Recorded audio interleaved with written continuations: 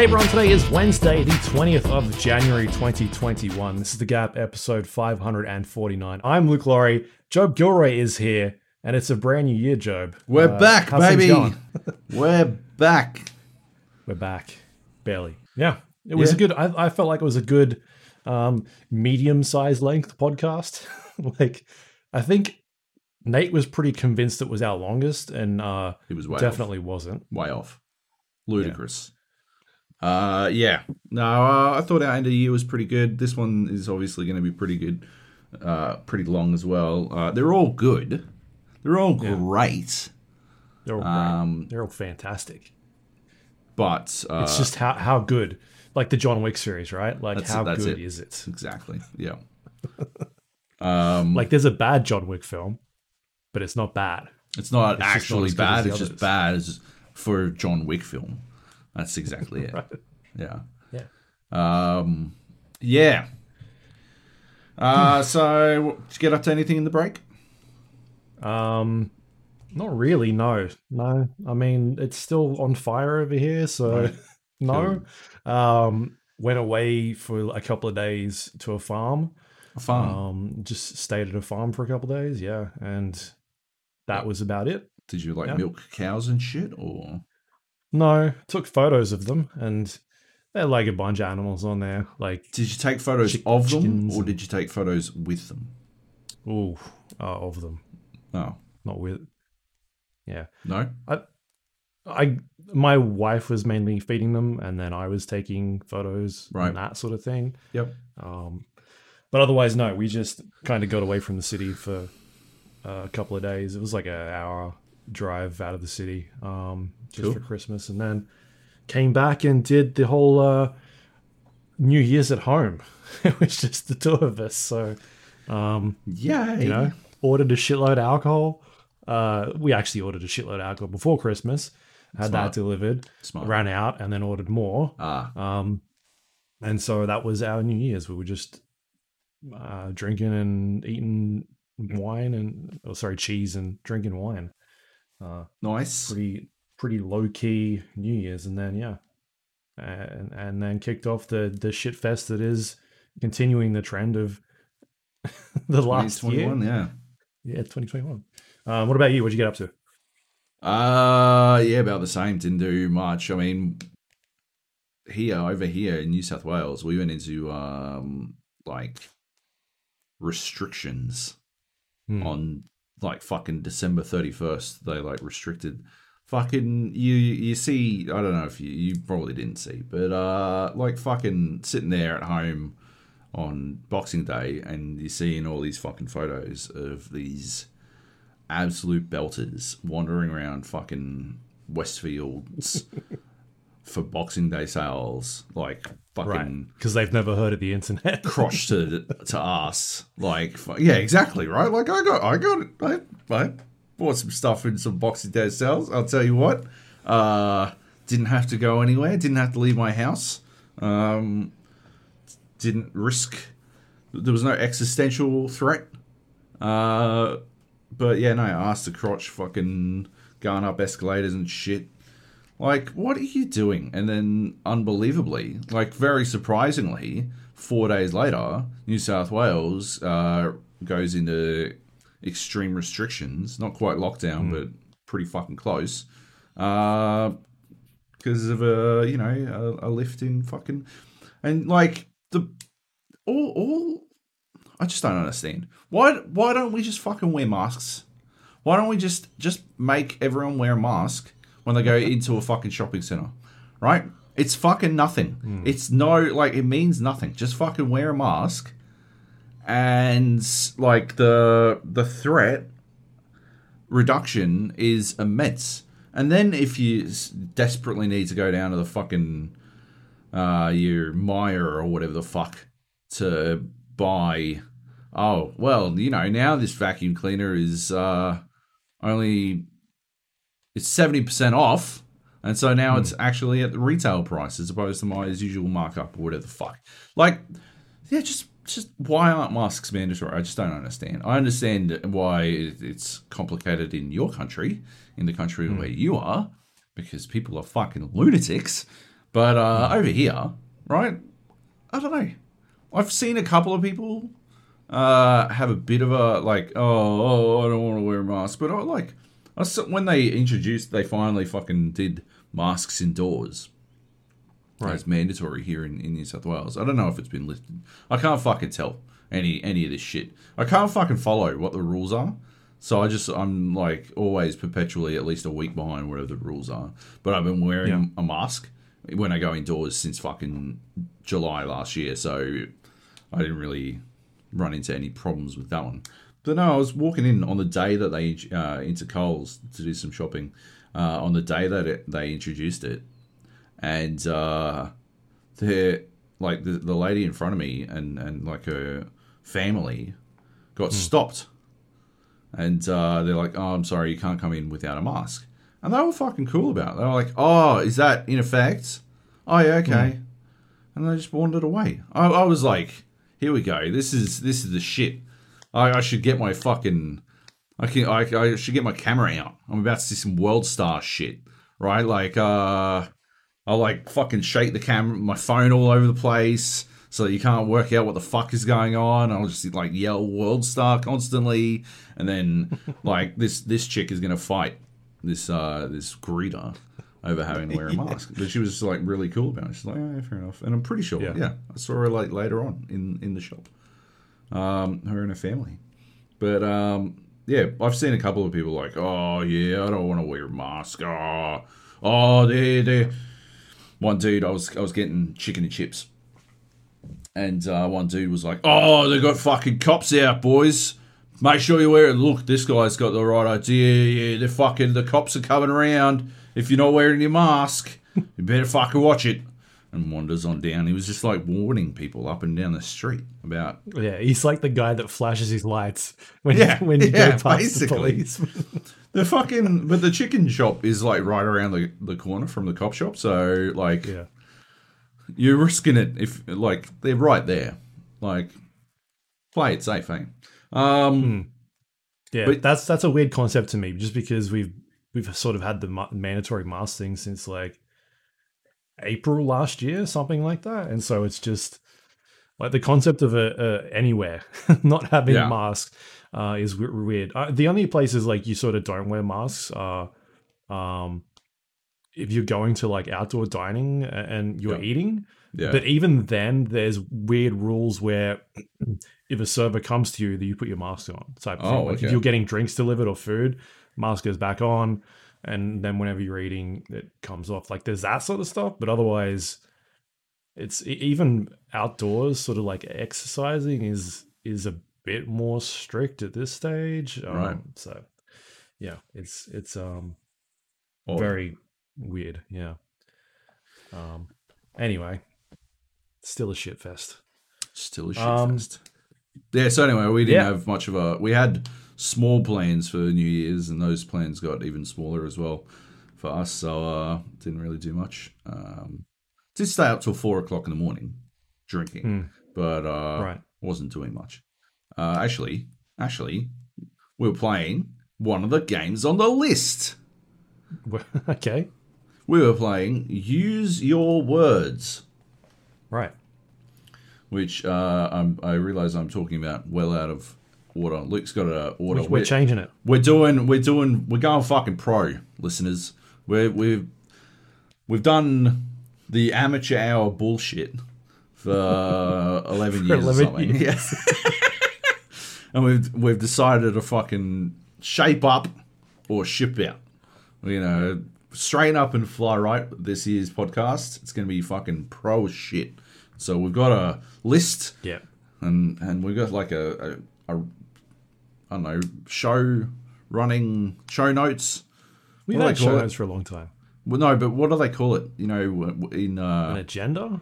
No, like they've got like a fucking term, like a call list or something. I don't know. Anyway, okay, sure. We've got all this stuff, all this pro stuff. Anyway, I've already fucked it up. I've already messed with it. And the show's podcast's only half an hour now as well. Oh yeah, we only do a half-hour podcast. So we got good luck. You've got about fucking 18 minutes left. We've got 18 games. Anyway, yeah, pro podcasts go for half an hour, right? That's what happens. Okay, we're not Joe Rogan. Okay, maybe we could, rope in some of the lunatics of Australia. The fuckwits who spout off opinions without really having any fucking information to back them up. And then we could be more like Joe Rogan, but we're not, damn it. We could be Joe Brogan. I could be Joe Brogan, and that'd be pretty good. What's that dude's name? Josh Groban. That's pretty close. Josh Groban, Joe Rogan. We've got to find some way to monetize that. You could just change your name to what? Groban or Brogan or no? I don't know. It's too much to think about. Just change it. I'm currently Job Iden Versio. Okay. Out of a joke we were making while playing Star Wars Battlefront 2 with the lads. Joe Biden Versio. It makes sense. It fucking makes sense. So yeah, maybe one day Joe Brogan. Anyway, use your words. It's like Jackbox, right? It's like Jackbox, except it's all it's kind of just the one game. And I think it's priced accordingly. It's not expensive, or it wasn't when I purchased it. It's always the risk.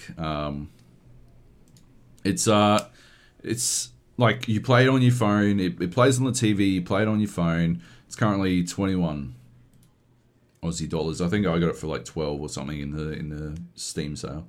So it's it's a word game. So you get there's 3 different mini games in it. The first one is a subtitles game, and it just shows a clip from an old foreign language film, and you have to make up what they're saying. Right. Yeah, they use it has a real MS3TK, MS3K, MST3K quality about it. Because first of all, I mean, I'm pretty sure they're using one of the films Mystery Science did, which is Gamera, Friend of Children. So they're using that, and but there's loads of games in there. But they also pick them really well. They've picked the scenes quite well and picked what you're subtitling very well. And I think that's what makes it work. I think we've played this more than we have Jackbox, because it's more entertaining because they have a similar sense of it's one of those ones where everyone writes out their answer on their phone, submits it, and then you vote for which one is your favorite, and they throw in their own suggestion, their own pitch for what it could be, and multiple times everyone has collectively voted for the answer that they gave as opposed to anyone else's. To be fair, in those instances, we were playing with our own modified rule set. We're you're not allowed to be filthy, or no in jokes, or you have to be as filthy as you can, but you're not allowed to use swear words, stuff like that. Still, they were real close. Their sense of humor is quite on our level, which works. So yeah, you'll see.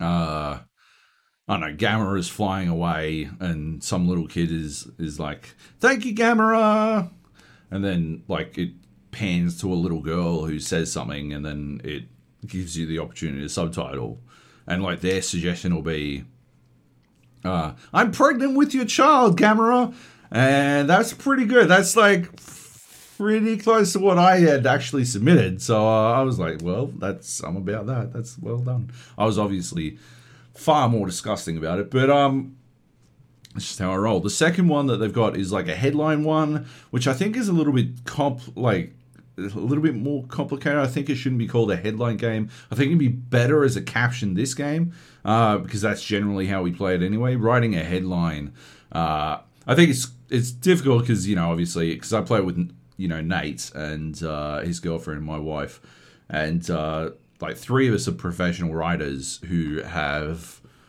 a background in writing headlines.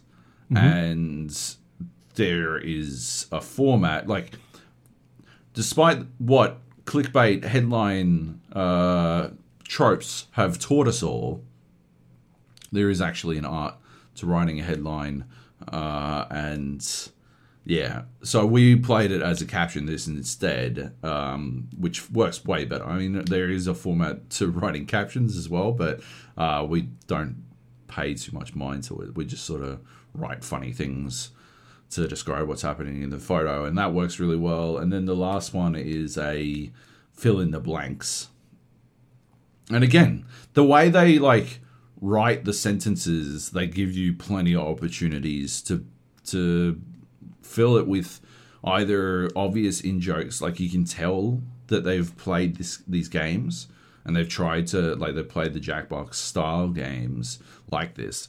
And they've tried to create something that is like similar, but just a little bit better. Like there's almost like an automated quality to Jackbox's variants of these games.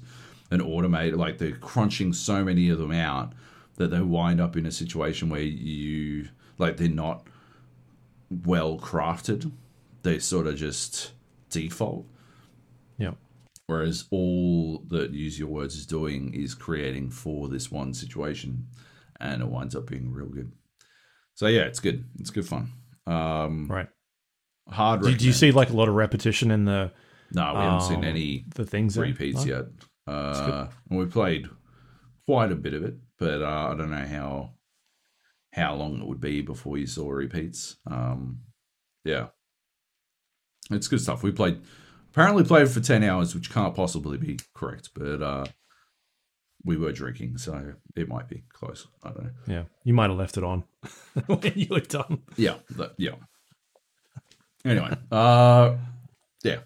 As an alternative to Jackbox, highly recommended, provided you like the writing portions of Jackbox. If you're more interested in the drawing games or the trivia, then it's not going to scratch that itch at all. In my opinion, it's a good supplement to Jackbox in that we will play drawing games or trivia on Jackbox, and we'll play this for the writing games because it's just generally better, like better executed. I think. Yeah. Anyway, cool. Good stuff. Your words. Yeah, and so that's on. It's like a mobile device as well, right? So you kind of input a website, and it kind of just takes you to the same app, as Jackbox, exactly. Yeah. And yeah, it just connects straight to you've got your room code, your 4-letter room code. Like it is literally just straight out of the Jackbox playbook. Yeah. But I mean, it is the way it is for a reason, I suppose. Yeah. Awesome. All right. Use Your Words. That's what that game's called. We'll move on to a game that I didn't get to play much of, called the Dark Pictures Anthology Little Hope. We've talked about some of their games before, Supermassive Games. I guess their biggest one to date was probably Until Dawn. Big sleeper hit that I think we talked about quite a bit in our Game of the Year for that year. I think it just maybe thereafter, I think. Yeah.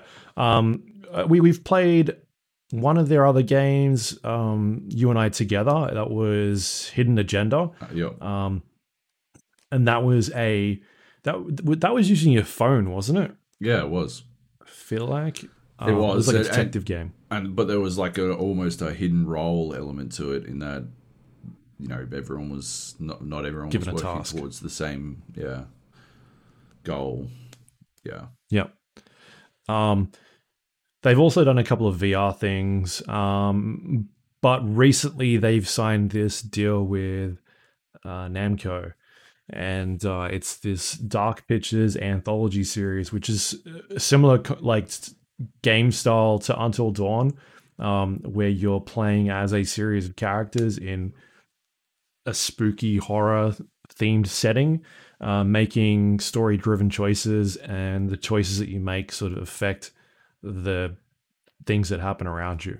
Man of Medan was the last one that we played. It was fine. It was okay. Man of Medan. But I still think Until Dawn is sort of their best game to date. Anyway, I couldn't get through Man of Medan. I've seen so many people praising that game, and holy shit! I think like the writing's just awful, the acting's bad. I just don't understand. I feel like I don't think the story is very good. Yeah, that's it. Yeah. This seems to be like a thing they're pumping out every year.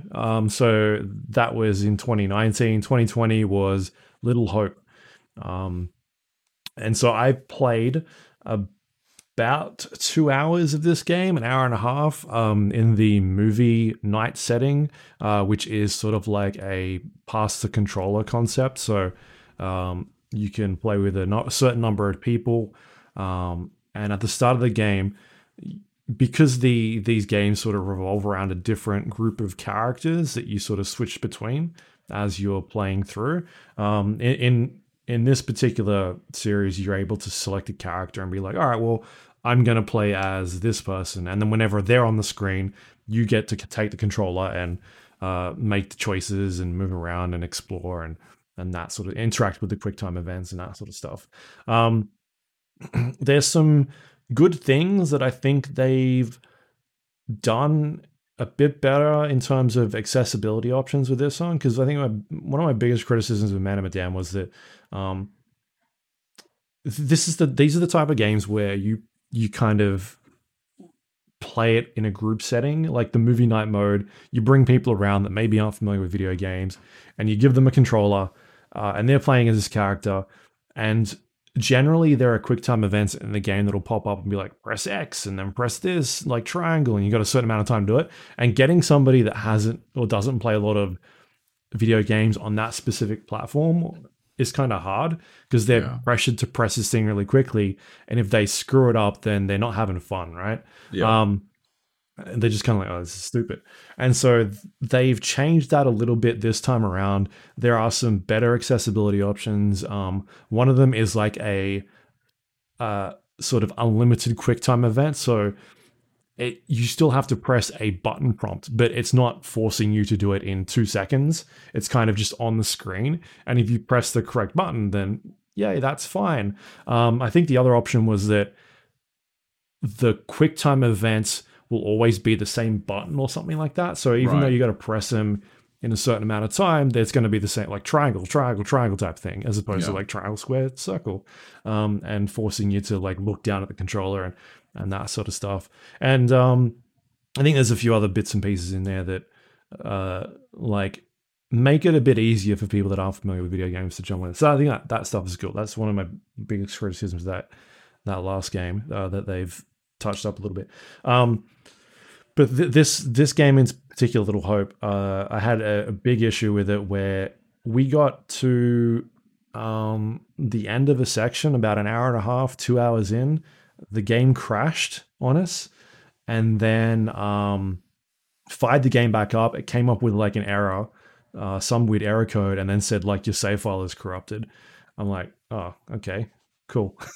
Went back in there. There's no save file at all. Wow, and what?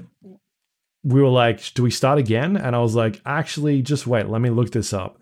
And I typed in like, Dark Pictures Little Hope save file corrupted. And it pops up and there's a Reddit thread. And there's a bunch of people in there all having the same issue. And it wasn't like...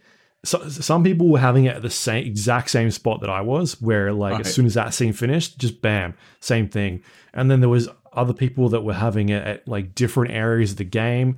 And the thing that I was like, we're not playing this anymore, is that I saw a bunch of people in there being like, yeah, it's doing it all the time at the same spot. Or like people that were like, yeah, it's doing it, like I got past that part, but then it did it again over here.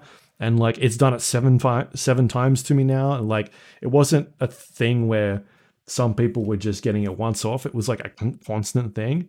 So I was like, yeah, we can't play this because there's no point. I just don't feel confident in playing it Yeah. again and getting away with like 3 hours in or exactly the same spot. So that kind of sucked. One of the top posts on there was from a Namco Bandai or Bandai Namco, whichever one it is, depending on whereabouts in the world you are.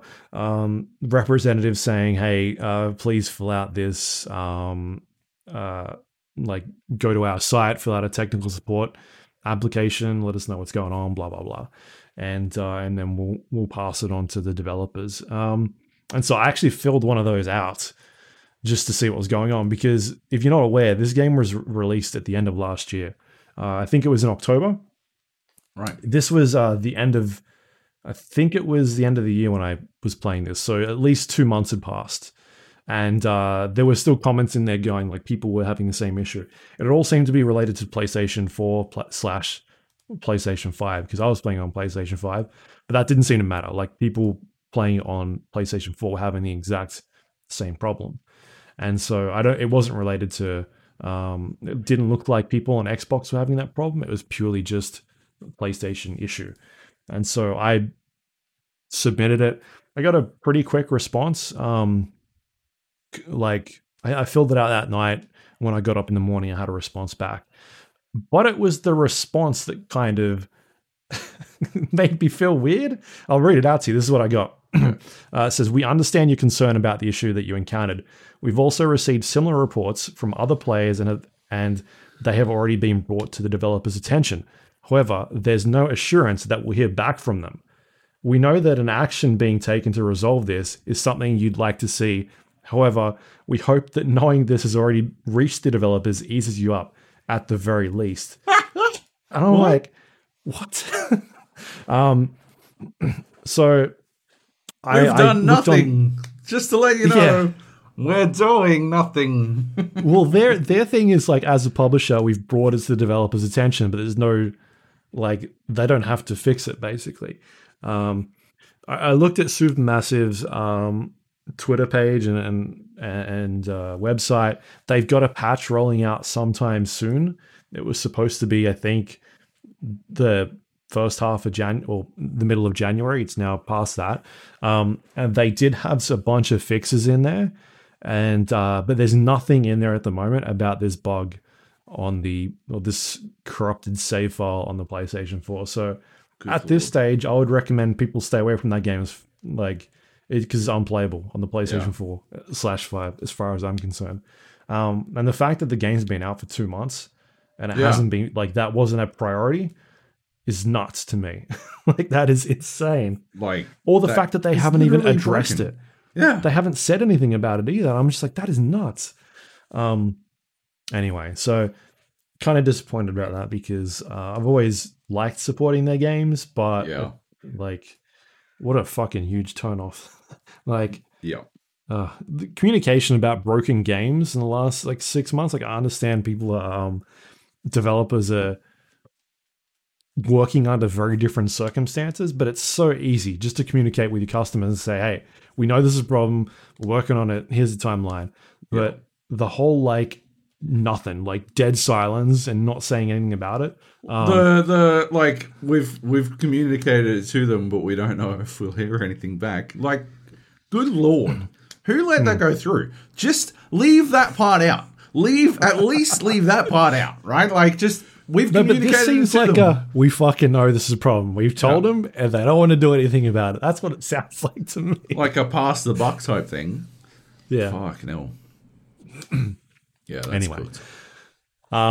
So that's kind of sucks. Hopefully this next patch fixes it, but like I said, it's not on their patch notes that they've already released. So I'm not 100% confident, which is very disappointing. So anyway, that's the Dark Pictures anthology, Little Hope, out now. You might be able to play it on some platforms, but yeah. Not worth the time. The other stuff I've been playing, a little mobile game called Zombie Rollers Pinball Heroes, which is available on the Apple App Store. It's basically like this mix between a tower defense game and a pinball game, where you've got a bunch of different type of heroes that have abilities and special moves. And when you jump into the actual levels, because there's a series of them,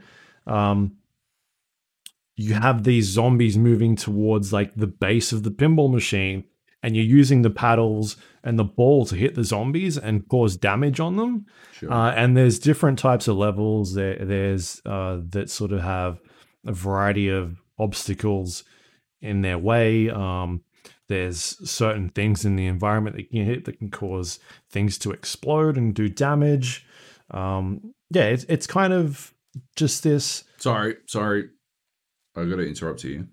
Yeah, that's the podcast. Thanks for everyone for listening. I think it's been 5 minutes over. We can't help ourselves. No, go on. Anyway. Yeah. Hang on. Before you do, that has to be like the 5th time we've done this gag. That has to be the 5th time we've done this gag. We have absolutely done this gag before. And I don't think it will ever be funny. Yeah, we're just looping back. We're just going to rehash our old fucking stuff. Why not? Recycling. It's recycling. It's good for the environment. Yeah. Anyway. Pinball Zombie Rollers, Pinball Heroes. There's it doesn't seem to be like, as far as I can tell, it's not like a campaign where it's making harder and harder puzzles. It's sort of like this roguelike game as well, where every time you go in, it's like a new adventure. And you're leveling up heroes and getting a bunch of new abilities and that sort of stuff, and just exploring the world. Because there is like a map that you can roam around, and there's kind of like this fog or this poisonous gas or something that is overtaking the environment, and you can only stay in a certain area for a certain amount of time before it engulfs you and starts doing damage and things like that. And so it sort of forces you to move around and do different challenges and try and keep pressing forward as this thing comes in to chase you away. But yeah, it seems like an interesting concept. I've only played a couple of rounds of it. It's just like a fun little mix of a bunch of different genres that seems to work pretty well. Like they're not like long games as far as I've played. Like it was the kind of thing where I'd be watching the basketball, an ad break would come on, and I'd jump in and do a level, and then I'd finish that level in a minute and a half, and then basketball was back on, like that type of thing. And then I could put the game down, come back to it later on, pick it up again.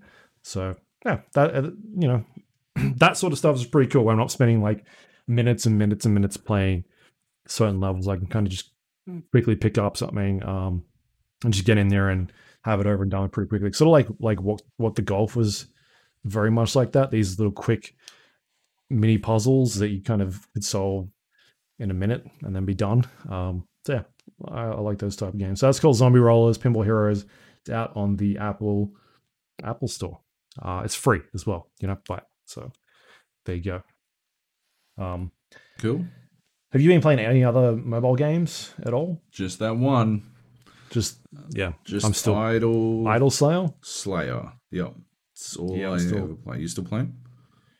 I'm still playing. He hasn't updated it in a while. Like he's done updates to it, but hasn't done a lot of like new things you can unlock during the ascension points. Yeah. Because I think I'm pretty close to getting all of them. What do you got? I think I've got like 4 left or something like that. 4 left, nice. At this point. I think you're probably still passing me because you started a lot earlier. My ascension bonus is 27 million. Press the wrong button. No, you've overtaken me. Nice. Oh, really? Yes. I'm at 24 million. Oh, okay. We're pretty close. We're basically at the same spot. Yeah. We are. That's not a lot. It's like 2 days' work, that is. Yeah. At this point. Have you've got the cape? I got the cape once. Me too. Yeah. Not my current run. It is ludicrous. To be honest, I don't think the cape is where it should be. It is. I'm currently where I'm at. I was just looking, but I closed it. I'm at 126 Undecillion, which is 74 Undecillion away from buying the cape again. And it just takes fucking forever. I need to fucking... Do you know what I do? What? You build up those silver boxes. Yeah. And then you just go on a run. Like, you sit there and you play for 20 minutes, and then you hope that you get the multipliers and get like the, you get like 2 of them at once, and then that'll bump it up. Yeah. Otherwise, it'll take you forever to get to that thing. It takes a long time. That's how I got it the first time. So I've got like 86 boxes right now, just sitting there waiting for me to crack open. Oh, hang on. Oh shit! There's an update coming today. Oh, nice. Like, inside of the next hour. Yeah. It might actually be up already. I don't know. Could be. Adds a shitload of stuff. Adds Ultra Ascension, Stones of Time, 4 new languages, a new dimension, new enemies, new giants, new achievements, new Ascension upgrades, new regular upgrades, new quests, a new skin. Apparently the sounds are less annoying, although I've got the sound turned off, so I don't care. Yeah.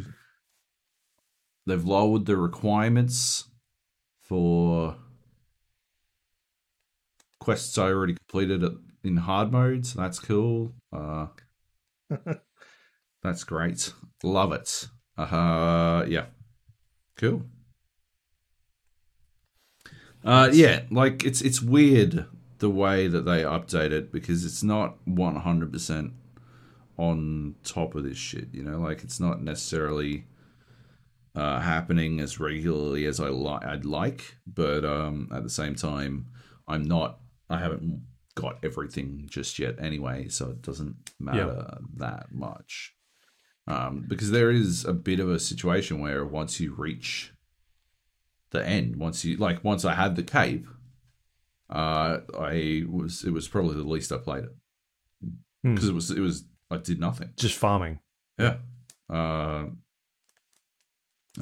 Yeah, but I do have a couple of quests that I'm definitely not playing as efficiently as I could be, but it's just because I don't care to anymore, like, yeah.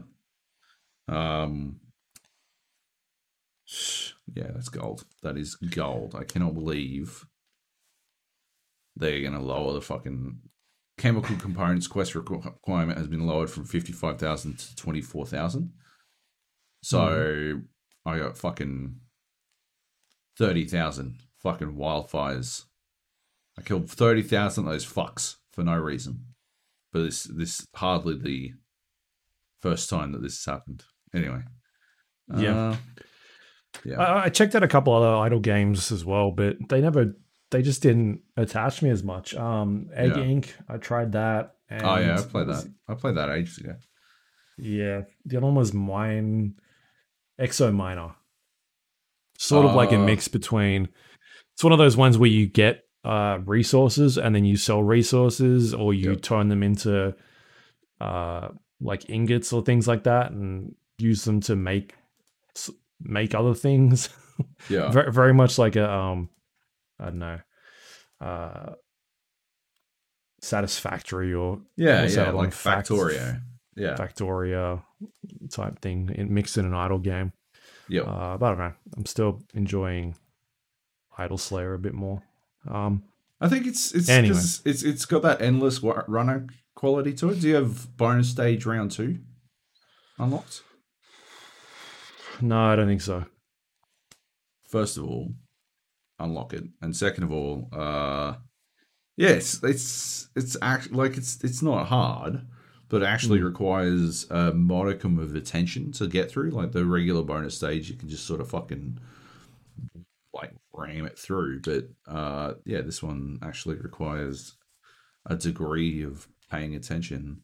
What does it give you? Rewards are significantly higher. Okay. But yeah, It just, it's just better. It's good. Yeah, I could buy that right now. And you should. It's so much better than the regular bonus stage. I assume you get a box at the end of every stage. Like you get a random crate at the end of every bonus stage level. No, I don't think I have that one either. Dude, that's in the regular Ascensions. That you should buy that. That's huge.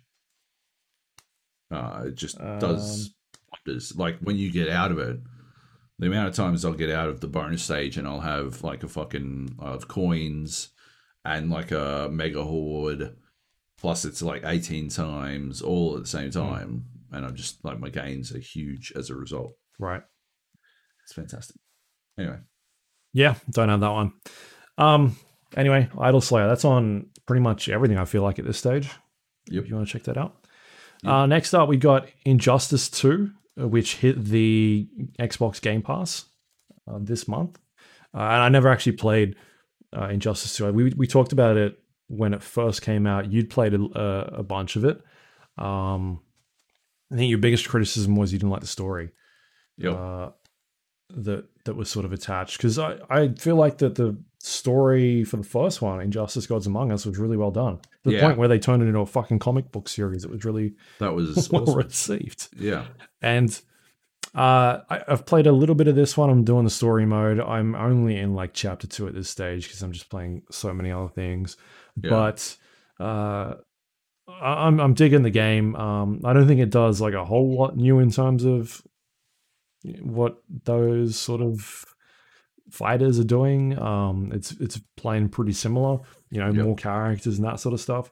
The one thing that it does have that I haven't played around with yet is the gear system, where you're unlocking extra gear and you're able to sort of put them on your characters and it affects their stats. I remember not liking that.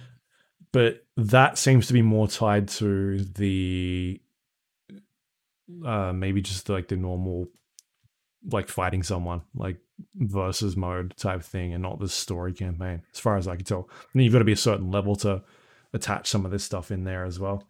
And like you, I think the story, at least at this part, is pretty weak. There's just very, I don't know, like there's a point at the start of the game where you're playing as Batman for the most part at the start of chapter 1, I think.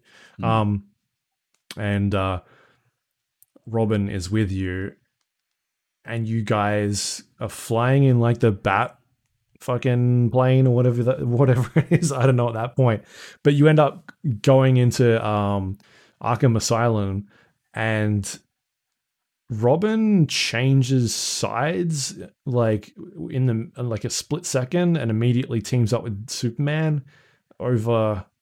Like, it's just this really disjointed. Yeah. It just doesn't make a lot of sense. Like, 1 minute you guys are together, and all of a sudden he's like, I'm going with Superman, fuck you. And then you and like Robin are having a fight type thing. It just doesn't feel well written or realized. Yeah. It's just really strange. It sort of just felt like it's there because it's there. Like, we need Batman to fight Robin, so how do we do that in a strange way that makes it seem awesome, but it's not. Anyway, so I haven't played too much of it. It seems fun. Like, as far as I can tell, it's more of what NetherRealm does well, which is good fighting games. The animations and like the look of the game is really good. Like the lip syncing and the stuff they're doing with the facial work. I really like that stuff. It looks really neat. But yeah, that's Injustice 2. It's out on Game Pass. If you have not played it, again, the Game Pass. The Game Pass podcast is back, baby. Yeah, 30 minutes each week. And I think someone posted some stuff today in our chat. Yakuza is coming, the remastered version. So I got an email about this today as well. And looks like Control on PC will be up on Game Pass soon. Which is pretty rad. Desperados 3, which... Desperados, that's an awesome game. You should definitely check that out. We spoke about in our Game of the Year podcast. And Donut County. I've heard good things about Donut County, but I've never played it. Right. Because it was too expensive. I'm like, it's like a $3 mobile game that I think was... Oh, no, it was in the Apple Game Pass or whatever the fuck it was. And, Apple Arcade. Apple Arcade, and but on PC it was like fucking $15 or something. I'm like, well, I'm not paying $15 for a fucking mobile game, so. But it's on Game Pass, so fuck it. Yeah, easy. And Medium, right? Looks pretty freaky. Yeah, it's a new game. Yeah, end of the month, it's coming. Right, because I've been looking at the Yakuza stuff. I think Yakuza 0 is also on there as well. Right. At the moment, at least. The other Yakuza stuff I think is still coming down the track, but I'm pretty close to buying Yakuza Like a Dragon, because I saw a lot of people talking that around Game of the Year. Like, I've never played a Yakuza game, so I don't know anything about it. But I think I'm gonna wait. I'm gonna wait for a lull because it scares me, Yeah, the Yakuza series, because it feels like it's a slippery slope, right? One day you're playing fucking Yakuza, dancing in a fucking, I don't know, maid cafe or some shit, whatever the fuck you do in that game, and then the next day you're like balls deep in your anime waifu body pillow, trying to explain to your real wife why Kamiko does things that she never can. And I don't know if I'm up for the emotional roller coaster that entails. Yeah. So I'll let you know. Yeah. Let me know how that works out for you. Yeah. Anyway, what were we talking about? Anyway. I don't even remember anymore. Game Pass. Yeah. Injustice 2 is on Game Pass. Yep. The game I've been playing most though during the break is Dead by Daylight. Like, I am deep in Dead by Daylight. This is all your fault. This is stemming from back when you did your re-review. Man, I'm so hooked on this game again. Like, yeah, I'm in there pretty much every night, fucking just smashing through some dailies, and they've got the compendium in there where you can go and do quests. And they're usually not like egregious things that you see in some games where they give you objectives to do, and you're like, you got to go out of your way to do these things. Like you got to buy a character that you don't have or some shit. There's some of that stuff in there, but it's not like the stuff where Apex was making you do silly things like go to this place and kill someone, like punch them 30 times, it's a lot of like, hey, hook 10 survivors, or use this character to blink attack, or run this perk and see if you can do this a certain amount of time. Like, it's pretty much like gameplay elementy stuff, like stuff you're going to be doing anyway, but you can kind of choose like, I'm going to do this one this time. And you work your way through the book and get unlocks. Each unlock that you get sort of it gives you blood points in order to spend to level up your character. But if you're doing the current compendium, you're also getting these like shards that level up the season pass, and then you get cosmetic unlocks and things like that. It does, the same thing that most games are doing these days, where it's got the two tiers. One tier is free, the other one is the paid one, and it's got a bunch of unlocks on there and in-game currency and that sort of stuff. And I got pretty deep into doing a bunch of that season pass thing. I didn't buy the season pass, but I picked up a couple of extra characters using the in-game shard system, which you just get shards for playing the game. So I've got like, I think I unlocked like 3 characters at this point. Damn. Yeah, and I basically leveled up most of the killers to the max. I think there's like 2 killers from the original set that I haven't leveled up, mainly because you can actually you can go into Dead by Daylight and sort of like reset their perks and go back to 0 and it start again. It gives you like cosmetic items, but I don't really care about that anymore. I'm just like, I'll get them to 50 and just keep unlocking different perks and that sort of stuff for them. Yep. So everybody's unlocked pretty much to 50 except for those 2. And then last night I bought the latest character, which is the twins I've talked about on here before. using the in-game currency so I didn't actually pay for it. I just unlocked it in the game. Yeah. And the way that one works is it's Victor and Charlotte. You run around as Charlotte, and Victor is able to like come out of Charlotte. She's like in her broken, chest. Right? Yeah. Yeah. And he's extremely small. You can't really see him. He runs very low to the ground, and he's got a pounce ability, able to pounce onto other survivors and sort of like mount them. He'll sit on their head and run around, and it causes them to wiggle and scream and run around.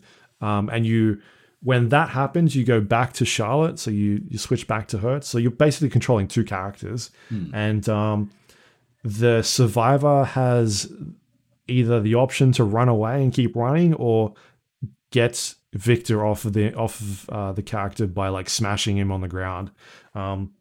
So they've got a choice to make, and if they decide to keep running around and that sort of thing, it's like it'll sort of ping where other people are around them, so it like notifies you like this is where the survivor is at the moment, and if anybody else is around them, it'll also show you that there's someone else there.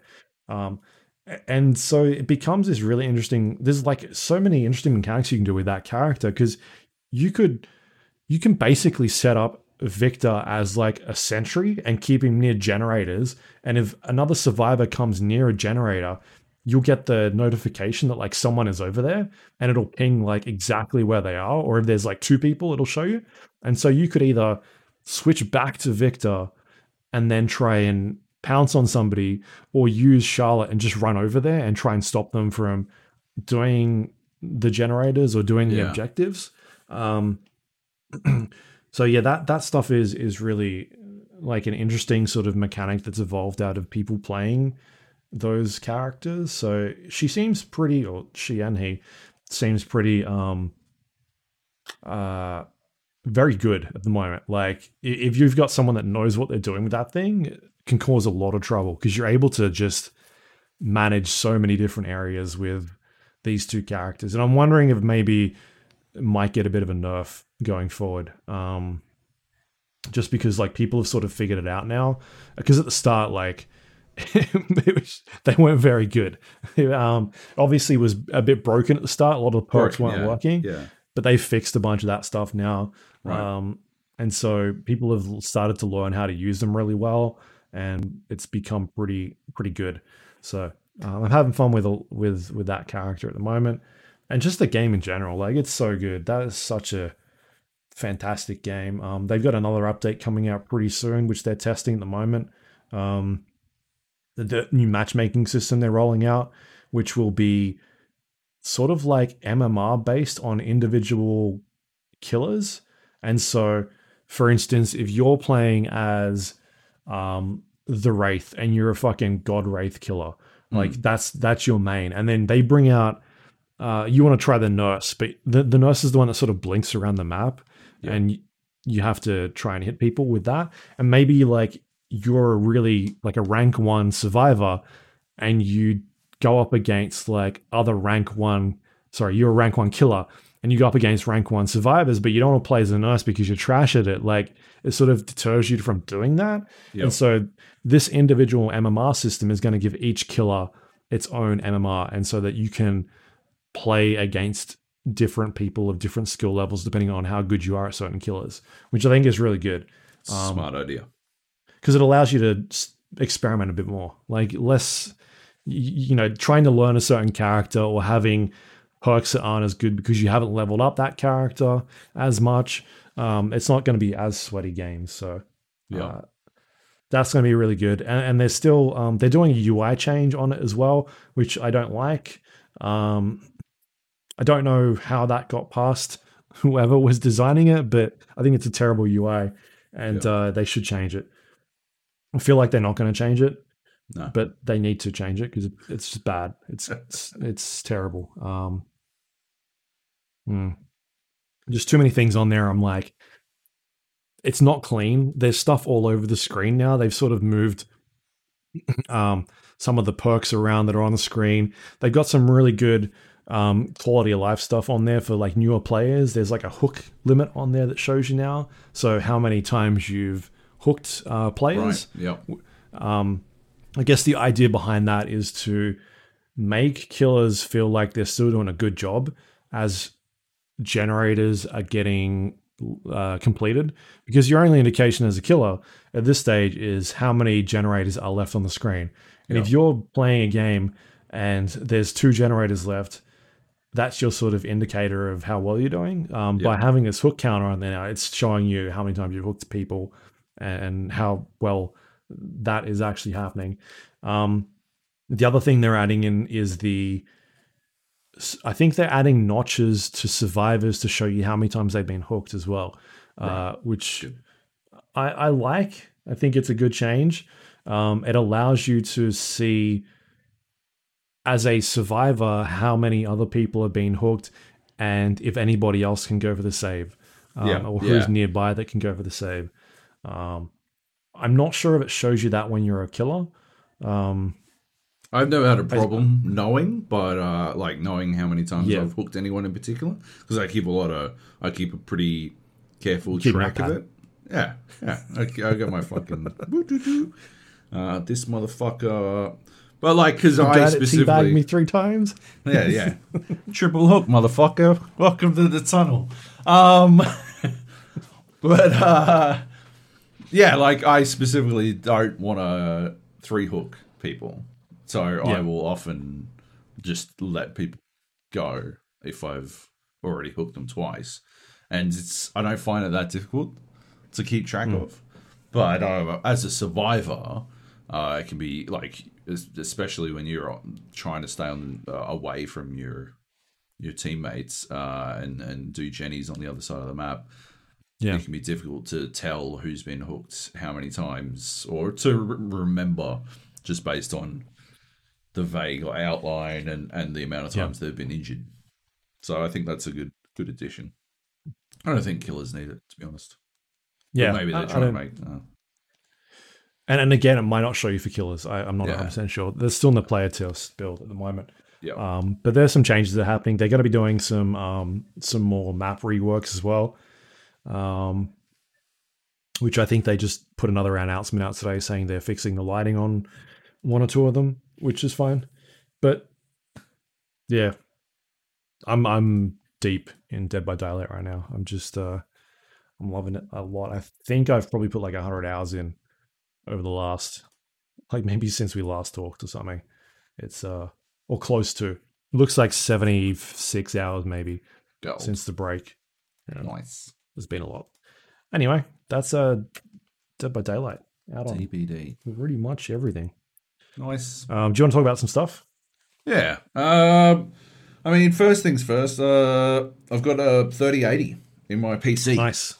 I've got the MSI Supreme X 3080. It's a fucking beast. I did a review of it for OzGamers, which involved a fucking ton of benchmarking.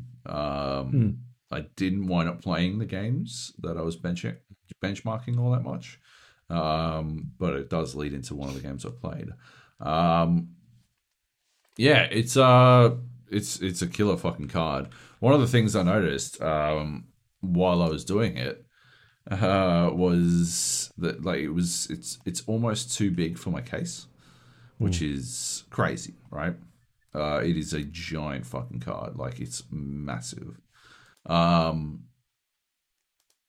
and like as a result, it was literally choking off the air intake from the bottom. So my case has it's sort of built around the idea of liquid cooling, which I didn't realize when I purchased it. I thought I purchased the air variants because I wasn't going to liquid cool my PC this time. But I've since purchased an AIO solution. Morkai on our Discord suggested a good one. What the fuck's it called? Where the fuck is it? What is it called? Damn it! I gotta fucking look it up. The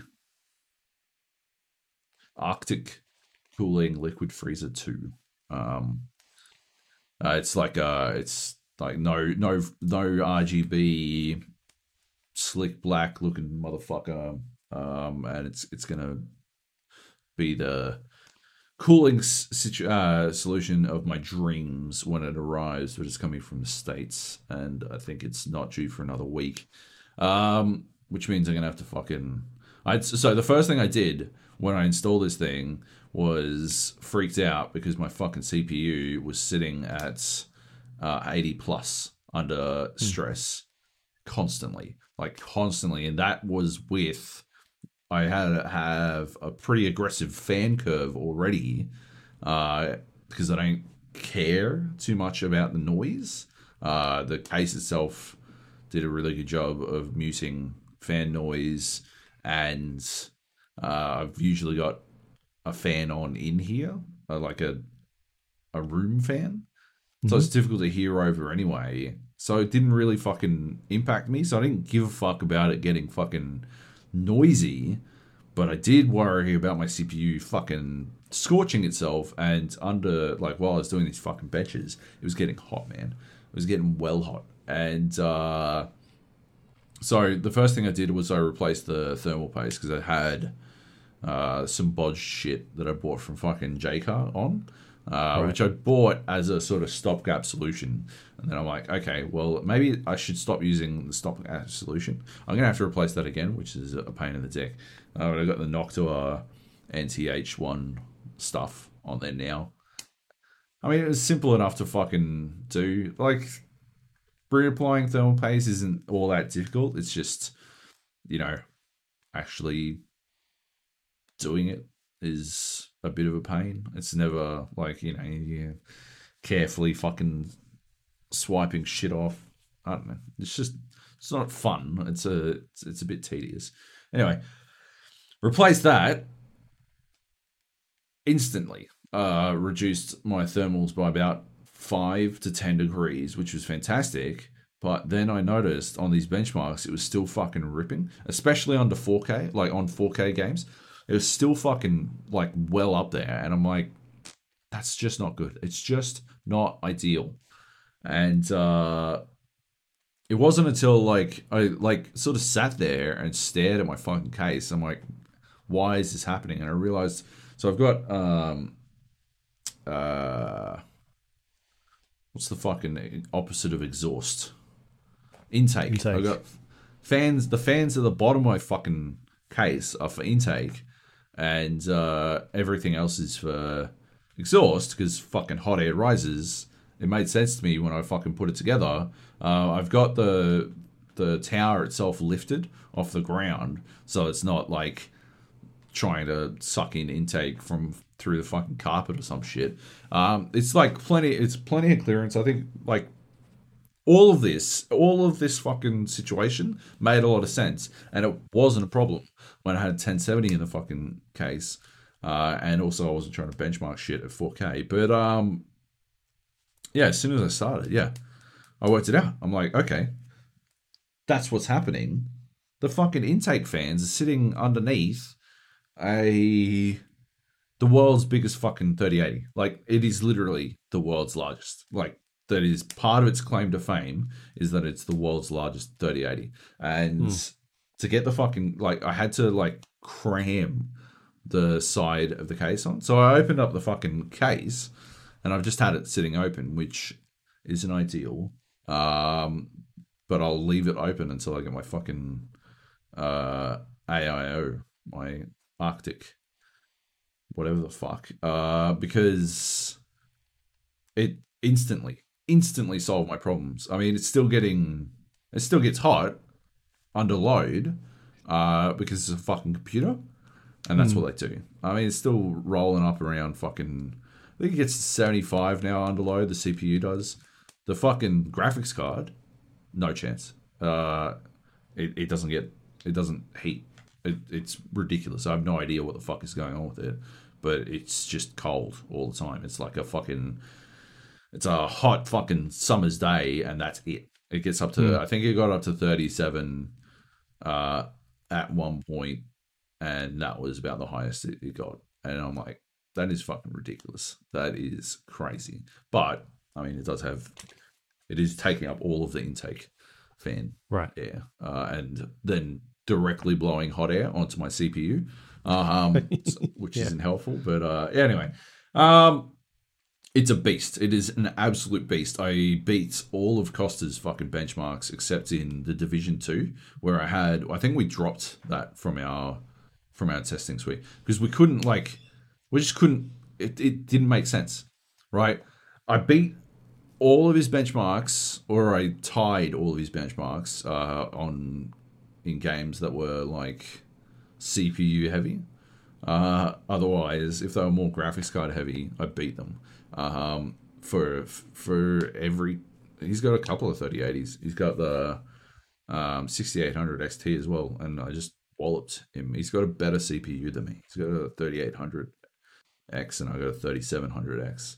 I mean, it's not a huge difference, but he's also got 3600 RAM, and I'm only at 3200. So, like, he should be benching higher than me, but this fucking graphics card made up the fucking difference. The only one, that you won't see in the fucking list was the Division 2.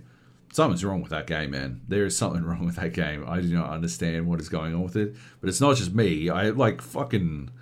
It drove me around the bend. I was getting fucking garbage results. I didn't even realize I wasn't comparing my benches to his while I was doing them. I was just doing them because I felt like in my mind, if I knew that I was going for something, then it might impact it might impact the result somehow. Like, just in my brain, I'm like, okay, just do the benches independent of any knowledge of what his benches are, so that what I output is what I am happy to output, as opposed to, oh, well, it should be this, I just wanted it to be fully independent. It wasn't until I submitted and he's like, what's wrong with the division?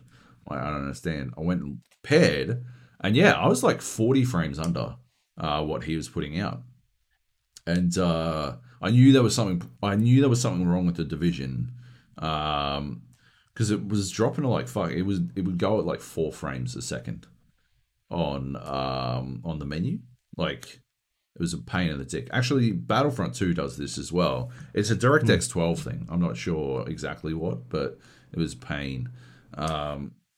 And I'm far from the only person. If you Google it, loads of people with 30 series cards are having this problem with the Division 2, which is pretty crazy. I just dropped it. We just dropped it from the benches because it didn't seem like, we tried to troubleshoot it. We tried troubleshooting it for like fucking hours and we couldn't work out what it was. And so it just didn't seem worth doing. As I wrote in the fucking review, obviously you got to take all these benches with a grain of salt because I don't have an identical setup.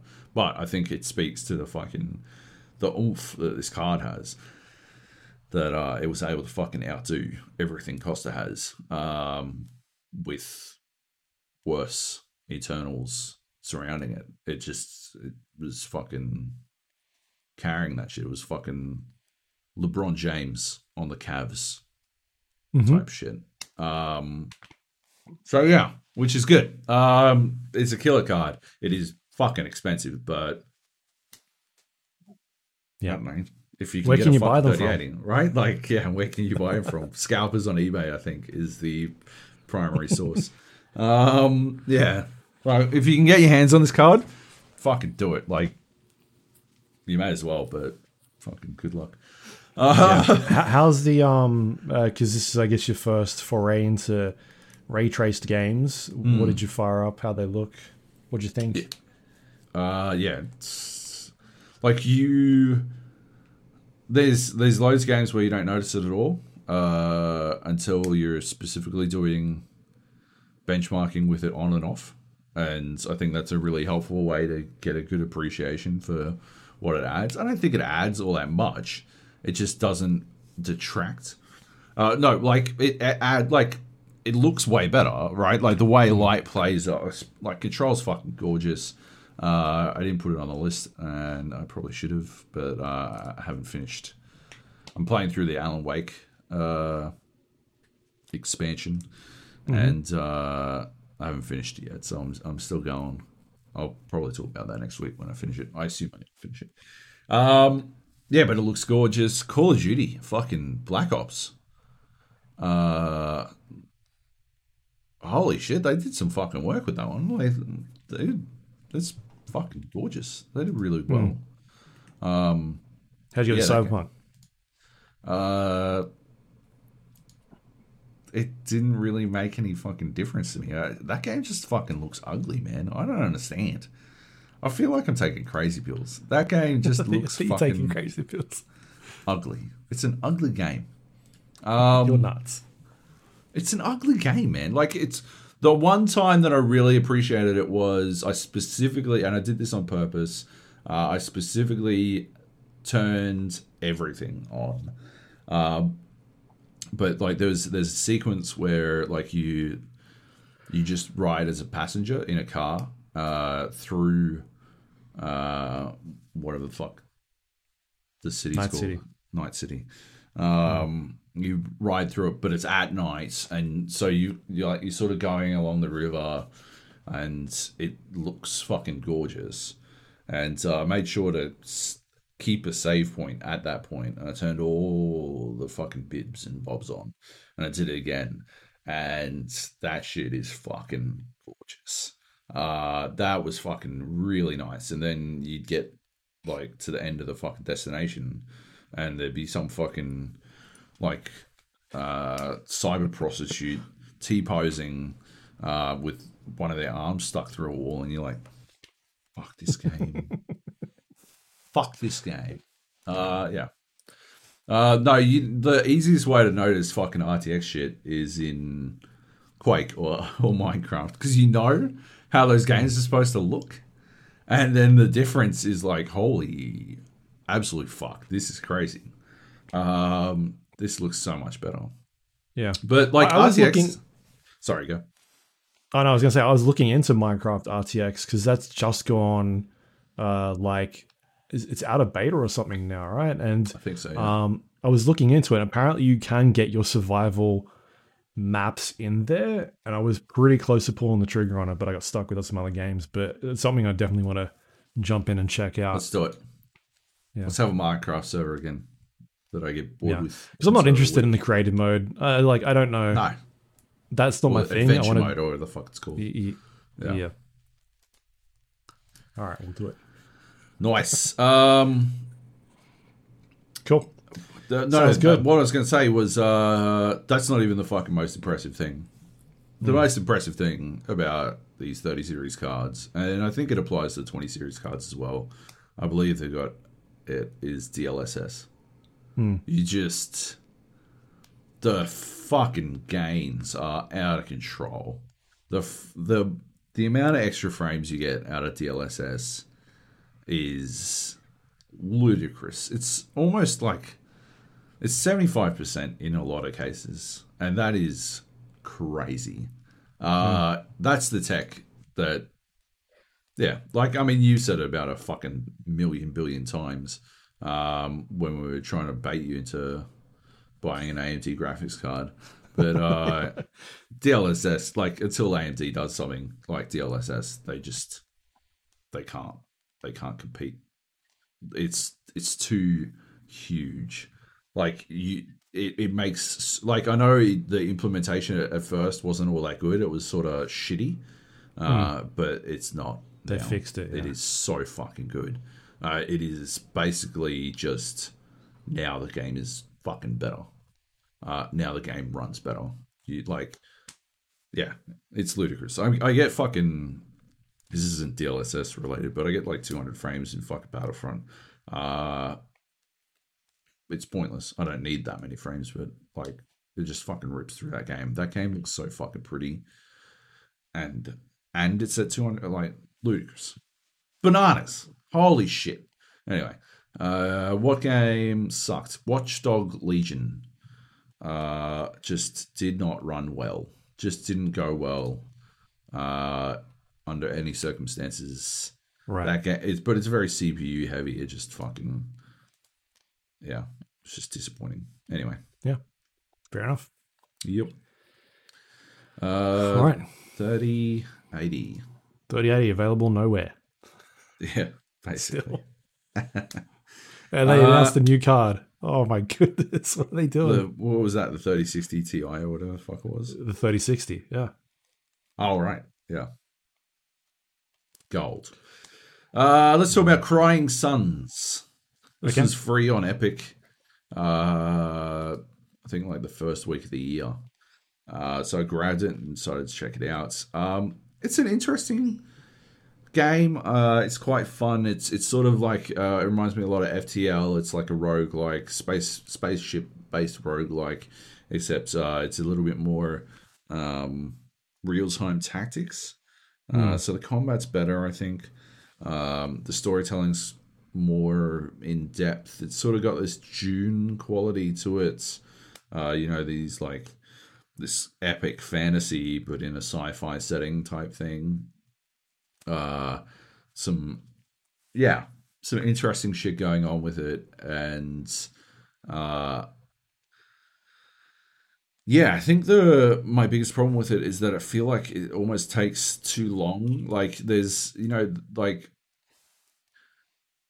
like a factor in roguelikes. There's this element, this point in a roguelike or roguelite, whatever the fuck, where you reach a point where like it's not enough to know what you're doing. Like mastery of a roguelite is when you know that you've fucked up and it's time to start over. Like you know that you can't just brute force your way out of your mistakes. Like that is it might not be mastery, but it is a pivotal point in your playing time with these kinds of games. Like once you reach that point, I feel like you are good enough that you're definitely going to succeed at some point. My problem with Crying Suns is I feel like it takes too long, and so it's very difficult to analyze when you made that particular mistake. Like I don't think it doesn't have like a lot of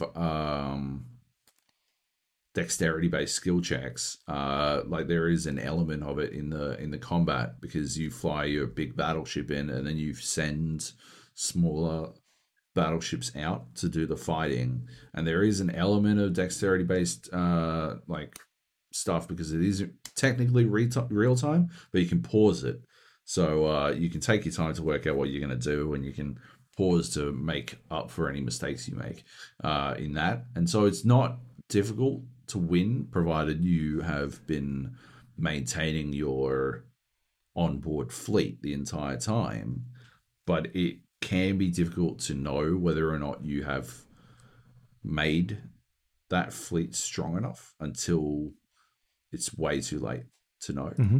Like you just wind up in a fight where you are up against overwhelming odds, and like you play through a couple of times, and that's when you realize, oh, I needed to be sort of like, it's almost like a gear check, right? In like WoW or something, right? Except like if this gear check like happened, and to rectify this, you needed to have made far better decisions like 6 fights ago. And you can't, it's difficult to analyze the mistakes you made because the mistakes you're making aren't at that moment. They're so fucking far, so long ago. And it's only exacerbated by the pace of the game, which, yeah, obviously makes it that much more difficult to rectify. And I think that's the problem that I have with it, is that it feels, I love the storytelling. It feels like a FTL with better combat, but yeah, you wind up in these situations where it's difficult to know exactly why you lost any particular run, because the mistakes that you made are so fucking far removed from when you made them. And yeah, I don't like that kind of stuff. I don't like that particular style of game design. Some people like it. It's not really for me. Yep. So yeah. If you're interested in that sort of thing, I definitely recommend checking it out. It was free on Epic. I don't know how much it costs now. If you can get it free, then fuck do it. But yeah, if you got it while it was the free game, yeah, give it a run. Like, see how you feel about it. But yeah, just be forewarned. It's difficult to tell when you fucked up. I think maybe it's just, you know, I've got some blinders that make it so I don't know or something. I don't know. Yeah. But yeah. Anyway. Awesome. Yeah. Cool. What do we got next up? Monster Train. Monster Train. This is a game that was on, I think, both of our Game of the Year lists for last year. Still playing a bunch of Monster Train. It went to Game Pass, right? And so we had a couple of people in the Discord jumping in and playing it as well during the break. Yeah. It's going pretty well, I think. Kleb got right into it. He's been issuing some pretty good challenges. We had yeah, I had a run where I was playing it fucking every day. I was doing the daily challenges every day. I stopped because they started doing these fucking permadeath dailies, where when a unit that isn't your hero or your champion rather dies, they're removed from your deck. I just don't like it. I just don't like that. Yeah. It's not how I like to play. I like building up my characters and I like that style of play than the idea that they might disappear. I suppose you could just concentrate on spell builds or whatever the fuck, but I just don't find that terribly engaging. I think I said that fucking ages ago. Like back when it first came out, it was a criticism I had of the game, and it's still a criticism that I have. I just don't think that it made, like, I think you even posted, like, yeah, there is specifically a variant of the final boss who fucks a spell build entirely. Yeah. And that's like, you can't do anything about that. You're sort of just fucked. The boss, whenever you play your first card that's a spell card, it consumes it. Yeah. And so I during the break I was playing the spell champion. Yeah. And I was basically going through the Covenant ranks and got to that. I still managed to get through it because what I did was had the sting artifact that gave me a sting card, I think, every first round or something like that. And so every time that I would start a new round, I would automatically get a sting card, and I would just use that as my consume card. But otherwise, like, if I didn't have that, I would have been like screwed, completely screwed. Yeah. I don't like it. Yeah. Yeah. Anyway, that's why I stopped. But I had a lot of fun, and I definitely pick it up again. I love the challenges in that game. Yeah, I made a pretty good one, I think. That I beat everyone at. It's one of those things where, like, it's what we talked about, like, last episode, I suppose. Like, they literally changed the challenge system to be how we wanted it to be, and now it's like that. Yeah, I love it so much more. Like, yeah, I issued the challenge. I didn't know how I'd go on it, but now I can actually look at how other people played and work out exactly where they went wrong. I can actually see where they went wrong or what they did correctly that I didn't, or like stuff like that. And that's fucking rad. Yeah, I think that's the one thing that I don't like about those challenges is that they base the scoring off of how quickly you can kill the boss, I think, and so it favors certain play styles, and I don't think I like that. Right, because because I think the you you and I finished it. I think maybe Kleb died, and then one of the other PR guys that we were playing with was also playing the same time I was because I could see him in the game, like his little train was in there, and I'm like, who the fuck is that? And then he emailed me later on.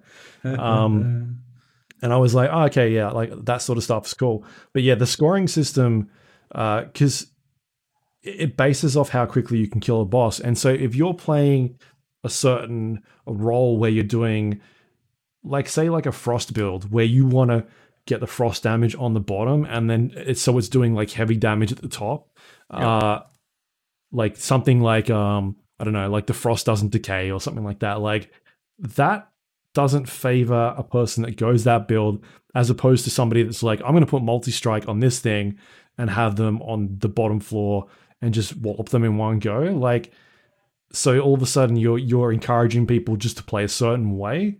You know what I mean? And so I think the scoring system needs to change somehow. Sorry? How would you fix it? I like my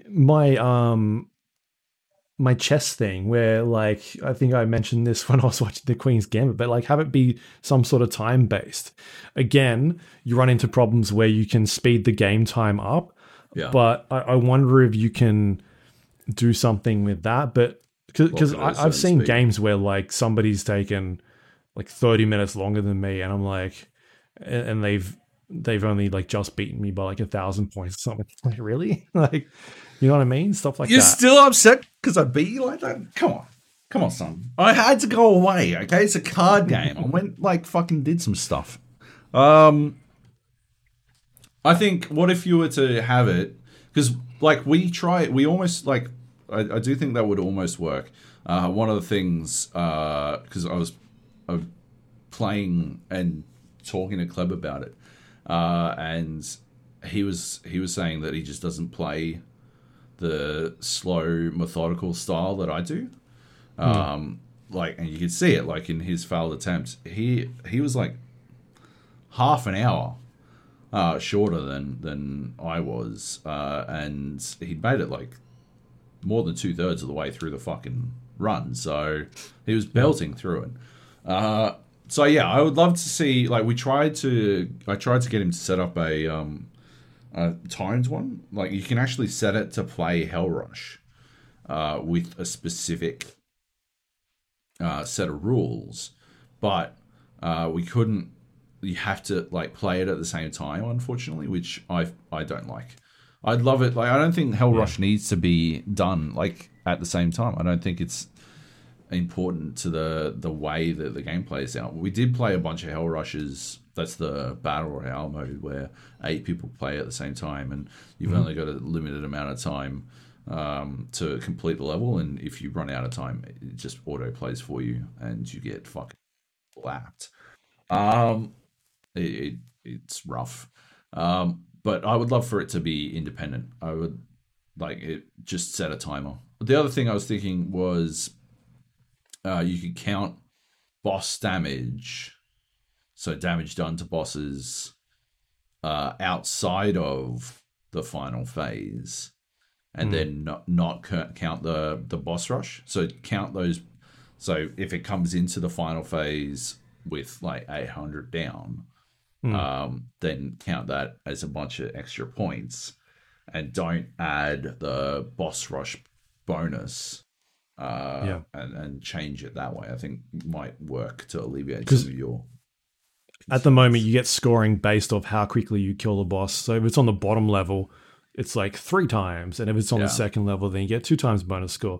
And then the one room on the pyre is a certain, like, a different score. And I think that it's forcing players to stack on the bottom and just have big fat units on the bottom, as opposed to like I said before, if you're doing spell builds, or like if you want to put spell weakness on that bottom row, and then put a spell on them, put another spell weakness on them the next round, and then hit them with something hard on the top row, it's like it's not really allowing you to play it that way. It's more trying to get you just to get heavy hitting cards and just do it as quickly as possible.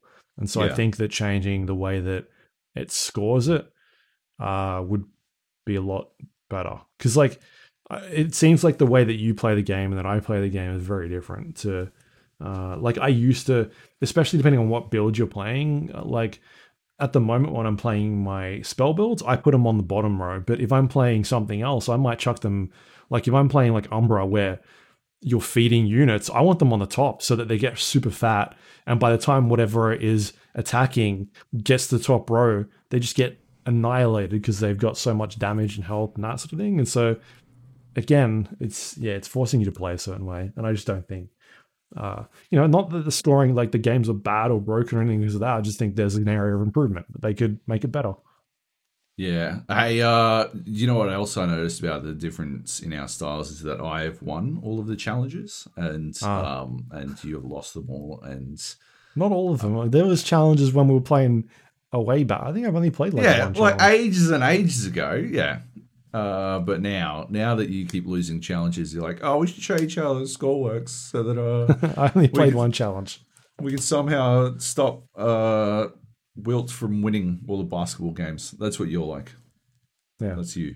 Yeah, that's trying to stop the Wilt Chamberlain of Monster Train. That's me. I got to Covenant 5, I think, at this point with my spell build that I've been playing. I got through all the way from 1 to 5. They still have a problem with the Covenant system in that I should be able to play way above Covenant, a Covenant that like I'm at. I shouldn't be forced to play Covenant 5 and then Covenant 6 and then Covenant 7, etc., etc. Just let me play fucking... I know I can beat Covenant 15. Just let me fucking do it. I don't... Like, that's the biggest thing holding Why don't you back. beat it? Huh? Why don't you beat it, Ben? Why don't you beat 6? You get there. It's just not the way I'm more interested in playing challenges. Oh, okay. Yeah, I could beat 6 easily. I mean, have you beaten 6? I don't know. I think I'm at 5. Or right. I haven't tried 6 yet. I mean, just based on how the challenges are played out, anything you can beat, I can obviously beat because I'm better than you at this game. So, I'd like, just based on empirical evidence, like, yeah, I don't know, just make a challenge and see if you can actually beat me at one. Like, make one of your spell challenges or something. I don't play spell builds. So, like, surely you'd be able to win at that. Surely. You would think. I mean, you listen, wouldn't you think? Builds. That would make sense, right? Like, I think it makes sense. Interesting. It's weird. Yeah. Anyway, Monster Train. It's good fun. Yep. And I'm the best at it. What else have we got here? Jedi Fallen Order. Yeah, Star Wars. Jedi Fallen Order. So I actually played this because it was one of the games that I benched in my 3080 review, but I don't have it on Origin anymore. So I had to log in to my brother's Origin account and bench it through that because I didn't want to fucking buy it. And but like doing the benches, it got me like, okay, I'm gonna play Fallen Order. It was on Xbox. They released a next gen patch, a patch to get it to work better. And I'm like, hey, that's actually exactly what I need because I didn't want to play a game where timing is everything at 30 frames a second. I knew that wasn't going to be a good time. But yeah, played it on the Series X via Game Pass. #Game Pass. And yeah, played through all of it, finished it. I had to start over, which is a bit annoying, but it didn't matter. And I'll tell you why it didn't matter. Because I played it on easy, Luke. I played through the entire game on easy, and it was fantastic. I do not understand why anyone would play through that game on anything else. I said it way back when I was first playing, that one of the problems it had was that it wanted to have the Dark Souls style combat punishment, but like The Witcher, it wanted to have that flourish, that fancy Jedi shit, and it was not exact enough really carry that off. And so, like the That's Witcher because 3, I showed you how broken it was. 100%. You were loving 100%. it. You were loving it, and you're like, "Oh, this game's broken." Get the fuck out of here! I was loving it, but like I just like Star Wars things. Yeah, like The Witcher 3, played on easy, and I just played this on easy, got through it. It was fucking fantastic. Yeah, the stuff they do in it is like the storytelling stuff is fucking awesome. I don't want to spoil anything, but they've got some like flashbacks and stuff, and it's sort of set right after, or sort of right after the prequels, or sort of in between the prequels and the original trilogy, and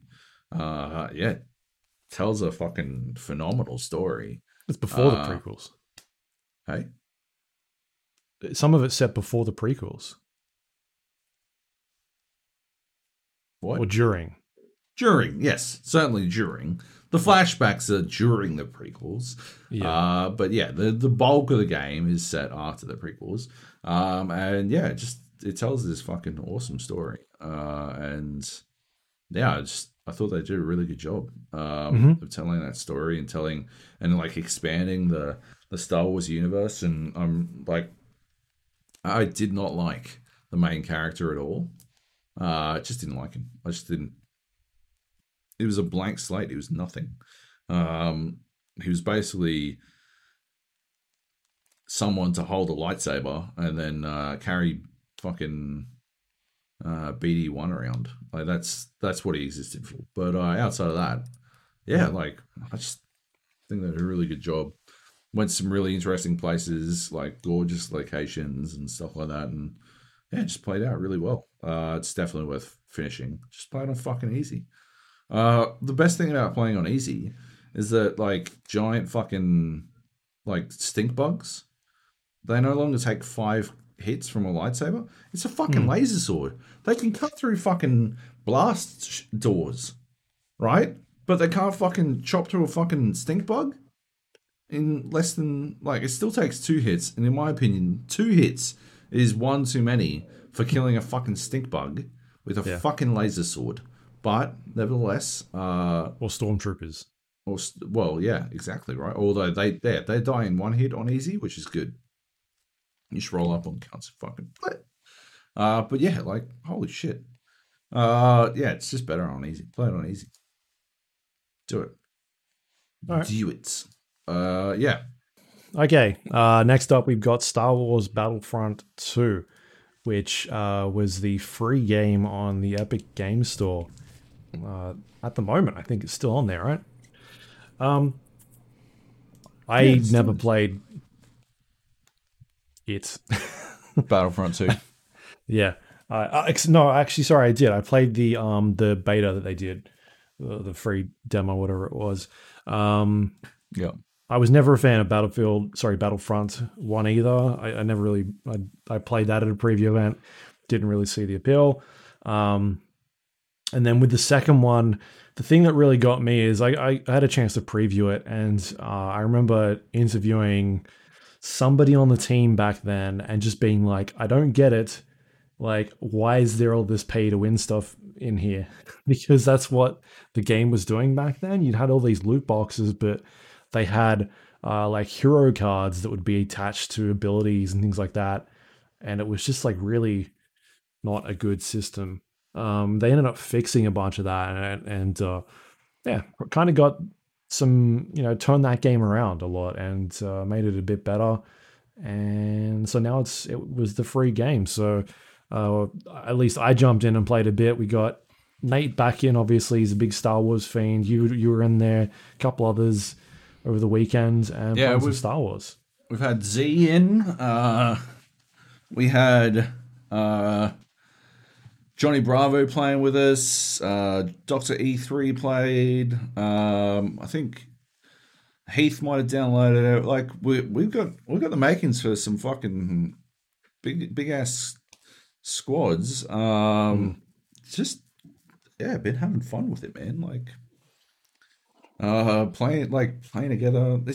I think you know what it is. Like the stakes don't seem that high, and I don't know what it is necessarily that lowers the stakes, but it just feels like, I don't know, you can get away with fucking about a bit. Like, I can't quite put my finger on it, but we just fart about and we still, either we win or, maybe that's what it is. Like, either we win or the teams are so fucking lopsided, and you can see from the scoreboard at the end that you just never had a hope. And it's one of those Battlefield situations where you just redefine what success is in that, well, hey, we did our best. We definitely did like what we could to stop this shit from falling apart. But yeah, because it's got a lot of those Battlefield issues in there, like the old Battlefield issues, where you could sort of spawn camp an area and get away with just keeping the enemy team locked in their base on maps where there were control points. And what Battlefield ended up doing to sort of rectify that was having these behemoths come in, at least in that Battlefield game, Battlefield 1, and allowing you to push forward a bit more. They got rid of that concept in Battlefield. What was it called? Just Battlefield? I don't even remember. Battlefield 5. 5. Yeah. But I think the spawning system in that game was a lot better.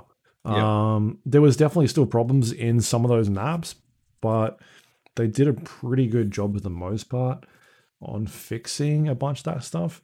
And I think at least in Battlefront 2, those issues are still, they're there, like, and they're pretty prominent, especially with the game being a game that you can switch between third person and first person.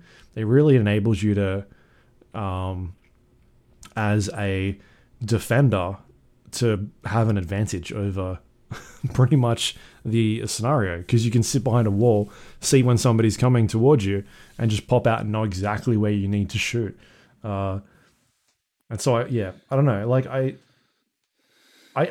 enjoyed aspects of the game that we were playing, but at the same time, I'm like, I do not like the third person aspect of it at all. And that's kind of hard to do without those hero classes, I feel like. Maybe because you want to see the people throwing laser swords around, or maybe just force the perspective. Just be like, fuck it, you're first person. No, I think Battlefront is like a much more casual Battlefield. And I think it's just sort of, you have to take the good with the bad when it comes to that. I don't think you could force first person in that game. I think it'd be fucking rough, man. It's already like, especially with the heroes, they move so fucking quick. I've been playing a lot of Yoda because he's basically Oddjob, except he's nigh invincible and one hits cunts. So like, ludicrous. He's tiny, so people don't see him. The only thing they see is the fucking green laser fucking rolling up out of nowhere at about 3 times as fast as they can move. And so the amount of times I will like loop around a point and then just come in through the back and just fucking swing away on cunts it's too damn high, and I almost feel bad for it. I don't, because they're the enemy. They're Seppi scum. But nevertheless, like, fucking rip through them. And you don't notice until like you're on the other end of it, where like you hear sort of out of nowhere, it'll be like, boom, and you're like, fuck. And like you'll be halfway around to turning around. And this is in third person, and it doesn't matter. You'll be half fucking turned, and then you fucking see fucking sword come through. And you're like, well, I'm done. Like in first person, it'd be way more fucked, I think. It'd be even harder. I was playing, I know Nate switches between first and third a lot for shooting. I don't anymore. I don't bother. I just play entirely in third. I want the extra information that you get out of it. I don't feel like I get that much more accuracy from ADSing. So yeah, I mean, it's not even an ADS, is it? It's more of a zoom in. Yeah, exactly. At that point, I'm playing first person on the, I don't know, the default classes, I guess. And when you pick your hero, when you spend currency to unlock or spawn in as a different character, that's when it goes to, because most of them are third person characters. From what I can tell, I like that system. I think it's really cool. The spending objective points or whatever it is that however you're getting those points in order to get a new character, and you know, deciding whether or not you want to bank them up and then go to the ultimate like Jedi or Sith, or go somewhere in between where you're like a battle droid or something like that. I really think that stuff is really interesting and cool. It's something that they were toying with. It was in, I think, Battlefield 1 where you could spend points to sort of were you able to make like infrastructure around the area? Was that something that was in the game, or am I imagining that? I don't think you spent points for it. No, I thought you could do it. You could build maybe that was just support class was just building it. Yeah, and you built a lot more in Battlefield 5 as well. Yeah, I feel like they had that in a game where you would spend points to make things. Anyway, I like that idea. But again, that becomes like a snowball effect of teams that are doing really well just keep getting more and more points and getting better heroes and characters. And so does that become an issue at some stage? I don't know. What's worse is when your team like pisses away their points, like just pointless stuff. Like they'll just continuously spawn a tank and then Gav and Grey Squirrel it up by sitting at the back with it and doing nothing, or they'll spend oh man, we had a couple of games yesterday, me and Nate.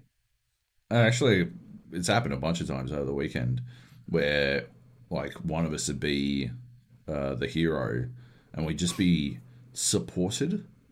Like, I'd be running along as Yoda and I'd have like fucking Johnny Bravo, Z Doctor and Nate all like just a few steps behind me. And so fucking Darth Maul would roll up or some shit and like just scoot in to get me, and he'd just get belted. I'd be hitting him, but so too would like the three people at my flank. And it's just like we'd be outside their fucking spawn. They'd spend 4,000 fucking points on Darth Maul, spawn in, and then just throw it away. And it's like you can tell that your teammates are definitely doing that kind of thing as well. And it's just, what are you doing? Yeah. I'm having fun with it. Like, it's enjoyable. They've definitely done a lot of good things to it, and I'm hoping they do get another chance to make a sequel, and that they have learnt all the mistakes that they had making that game at launch, because they've definitely turned it around. Like, it's much better game than where it was when at least I played it before release. But I don't know. Maybe they won't get a chance to do that. Maybe we'll talk about that more in the news section. We'll see. Anything else you want to say about Battlefront? They've got bots in the game, and this is sort of tangential, but like, it's weird because you don't care, right? It's weird because I played PUBG. I didn't put it on the list, but I played PUBG briefly over the fucking break, and the bots in that game are so fucking obvious. It was for science. Cleve fucking he baited me into it. But like I got like 5 kills in my few games of PUBG. Every single one of my PUBG games, I would disconnect for no reason, and then I'd have to reconnect. So that was pretty cool. It's still just a trash game. But the bots, right? Like in Battlefront, like you learn to be able, like I can now tell when I'm shooting at a bot versus a human because of their actions. But they're competent enough that like a couple of them could actually take you down. Whereas in fucking PUBG, if you don't know a bot, it might be time to hang it up. It might be time to hang it all up. Unless they full-blown ambush you mid-firefight with someone else. Because the way they fucking work, like you can tell bots in PUBG, because you like shoot them and then they'll like turn fucking 270 degrees in the wrong direction, and then they'll switch guns like 3 times. And if they haven't died by that point, like maybe you should work on your aim a bit. Like, it's crazy. But in Battlefront, they were like, we had one game yesterday where they actually fucking jumped us. They didn't get any kills. There were like 4 of them, and we slapped them. But like they actually got the jump on us, because they were like pushing forward, and like when they attack, they dodge roll out of the way of stuff, and they'll take a bit of time to kick off their health regen status and stuff like that. And yeah, you just wind up in these situations where you're like, yeah, that was a bot, but they were like decent. So you don't care about killing bots. It's actually fine. And I think that's... Are they named, or are they just random enemies running around? They always have these like goofy, like the robots are all called like TK something or other, and the clones are all called something else, and the sequel stormtroopers are always FN something or other, and like, yeah, right. You can tell when you've killed one, definitely. But like even in the fight, you can sort of tell as well. Anyway, yeah, that's about it. It's good. Cool. I like it. I'm having a lot of fun with playing with the crew. Yeah, that's about it. All right. Battlefront 2 out for a while now. Yeah. It's on EGS if you want to pick up a free copy, and it's like the ultimate edition. It unlocks like everything. It's nuts. Yeah, I mean, at this stage, I just think they should make that game free play. Yeah, they should. Yeah, that'd be huge for it. Yeah. Next up, we've got some survival games. We played The Raft, a bit of The Raft, for a couple of days at least.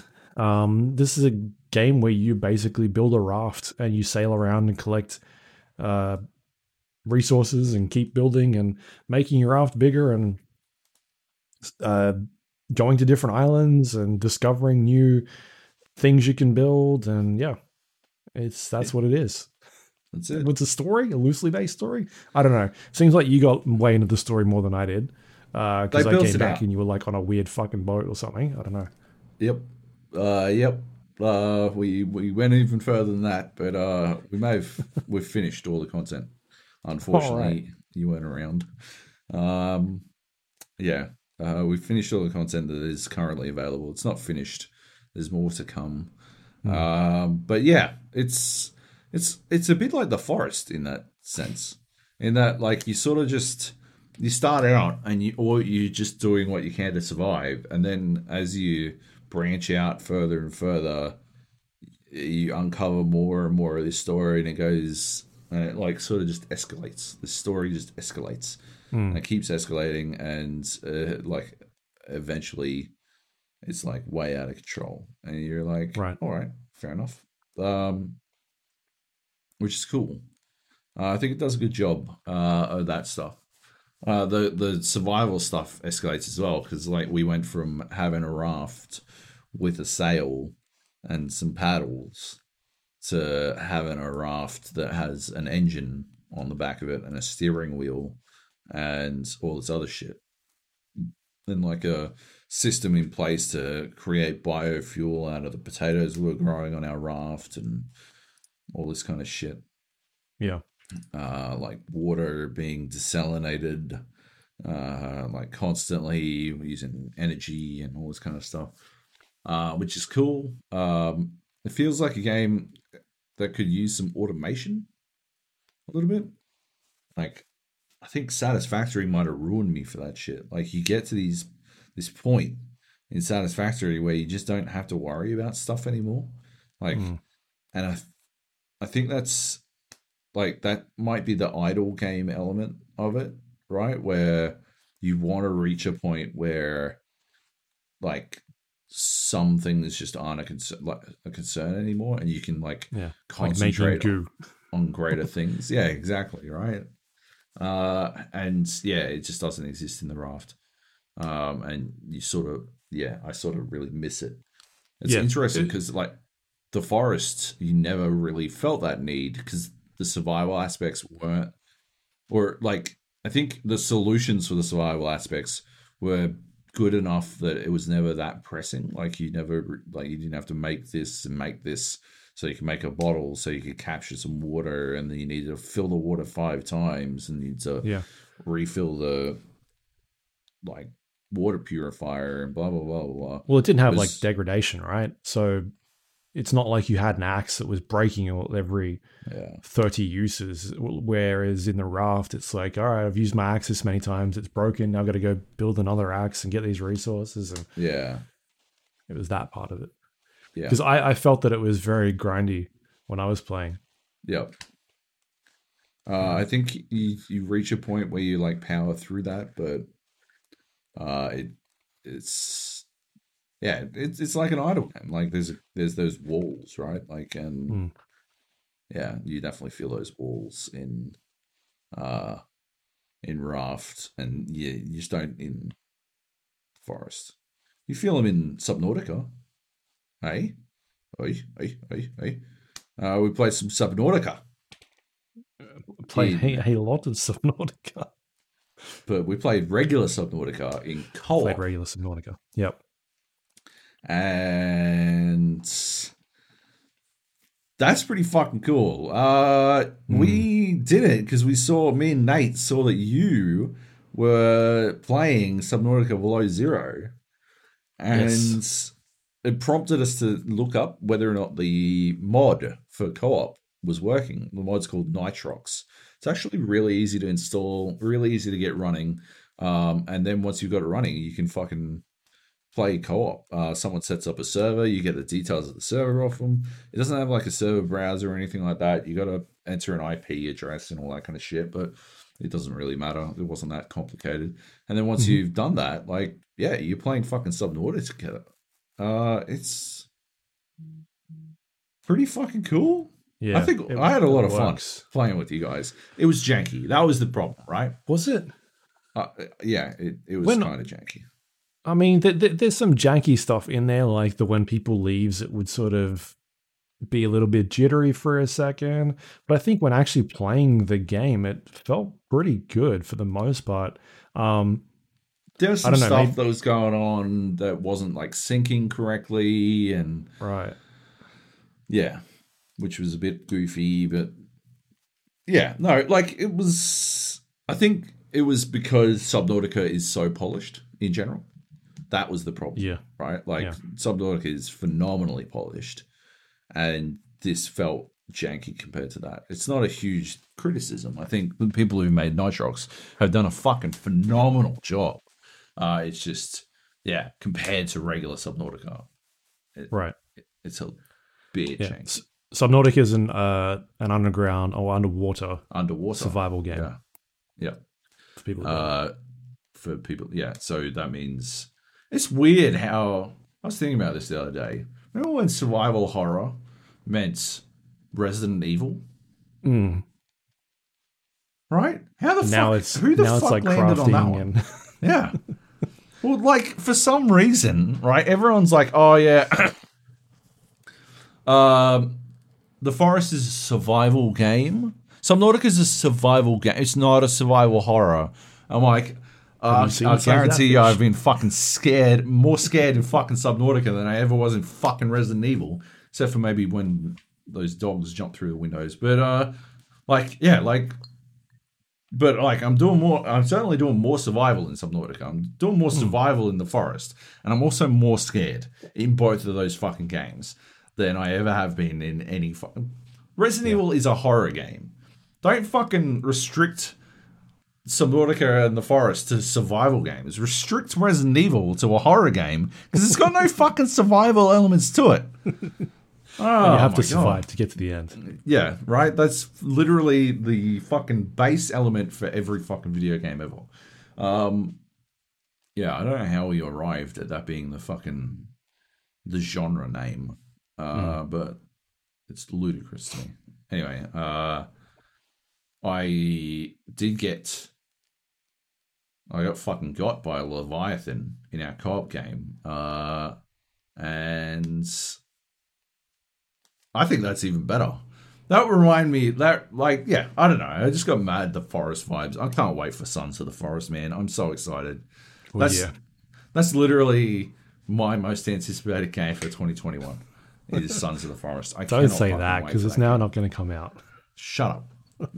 Don't you You've jinxed it. No way. How dare you? Yeah, like it does that multiplayer co-op mod, whatever you want to call it, is done really well. Like it's in Subnautica, you're scanning the environment, scanning objects, scanning fish, and every time you do that, it is syncing with other players for the most part. When I was playing, at least, and unlocking those building schematics or blueprints for everybody else. Or if I jumped into a game with you guys and I was a brand new player, I had everything unlocked up to the point where you did as well.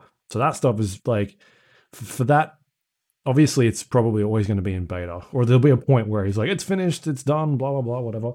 But it worked really well from what I played of it. And so that was really good.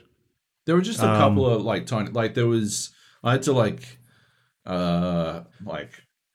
dev console cheat a blueprint into our hands because we didn't have it, but we couldn't pick it up anymore. It was like what was that? The repair tool, I think.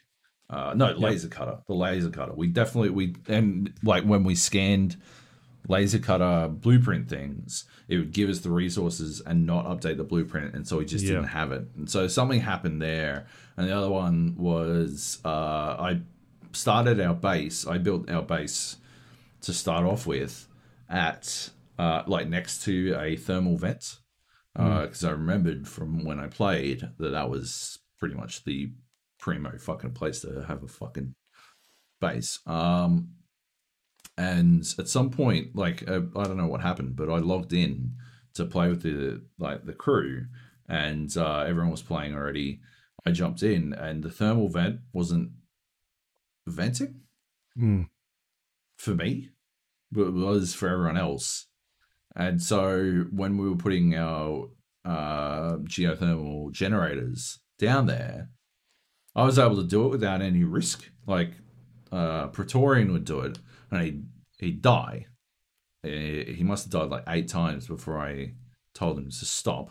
But like I would do it, and I sort of I was able to like sit right above the fucking playing with Praetorian, hilarious, because we played Satisfactory with him as well, and it just, I don't know what it is. His communication skills are just something else, but like, but he can build shit. The motherfucker is building like you wouldn't believe. I logged in to Subnautica into the fucking our base, which had no fucking oxygen in it and no power. Like, it's got no fucking power. It's got no oxygen. It's a classic Praetorian move. He built like fucking 4 water purifiers, and they're all going at once. I'm like, we got to fucking destroy some of these purifiers because we can't fucking handle. There's no power. It's just not happening. It's like, don't break my purifiers. I worked so hard. And like, to be fair, he had gone way out of his way, and he fucking worked proper hard to get the gel shit that you needed to make these purifiers. But we just didn't have the fucking power. It's like, but you know, people won't have fucking water. I'm like, they can fucking get water the regular way. At least we won't drown when we enter our base. And so I fixed it, and then like 3 minutes later, he's like, "Oh, I know why we didn't have any fucking power, Job. It's because you didn't put any biomass in the biogenerator." I'm like, "Excuse me?" He's like, "You got to put fuel in the generator, Job. Otherwise, it's not going to fucking generate power." I'm like, "That's not what the fucking problem was. We had 16 fucking water purifiers. What the fuck are you talking about?" It's like, "Yeah, but you know, you didn't put any fucking fuel in the biogenerator." I'm like, "Why? How is that? How is that the key mistake here when you were trying to drown us by making purified water?" I do not understand. It was ludicrous. He also flooded our base at one point, and did not have the materials required to reinforce it, which was pretty entertaining. I enjoyed that. But anyway, good times. Good times. We went to... He found at one point that he was immune to the depth meter, and so he just fucking went down to the lowest depths. Yeah. while we were breaking into what's the big spaceship called? Whatever it's called. We were breaking into that, me and True, and he was like farting about off 600 meters down in the deep depths. Anyway, that game is scary as shit. And like, there's always like, people have like these theories that games aren't scary if they're co-op. I've heard that said many times, and I think I used to sort of believe it because you play something like Dead Space 3 in co-op, and it wouldn't be all that scary. But I think it's the nature of the scare. I think it's the way they do those scares that sort of takes away from the horror of it. When you're left to your own devices and then horrible shit happens, I think it's fucking scary. It's still fucking scary. Subnautica is still scary as shit. Because Subnautica allows you to roam around and detach from the other players around you and go collect resources by yourself. And Subnautica is probably a game that the scares are probably not as well. I don't know. They're not going to be the same as the first time we played it because you kind of know what you're in for.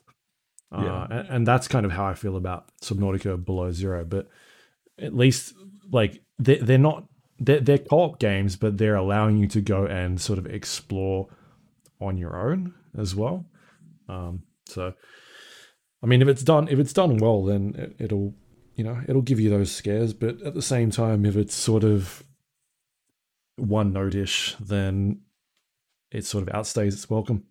Yeah. Which is why I guess we'd have to jump back into like a game like Phasmophobia and give that a proper. Yeah, exactly.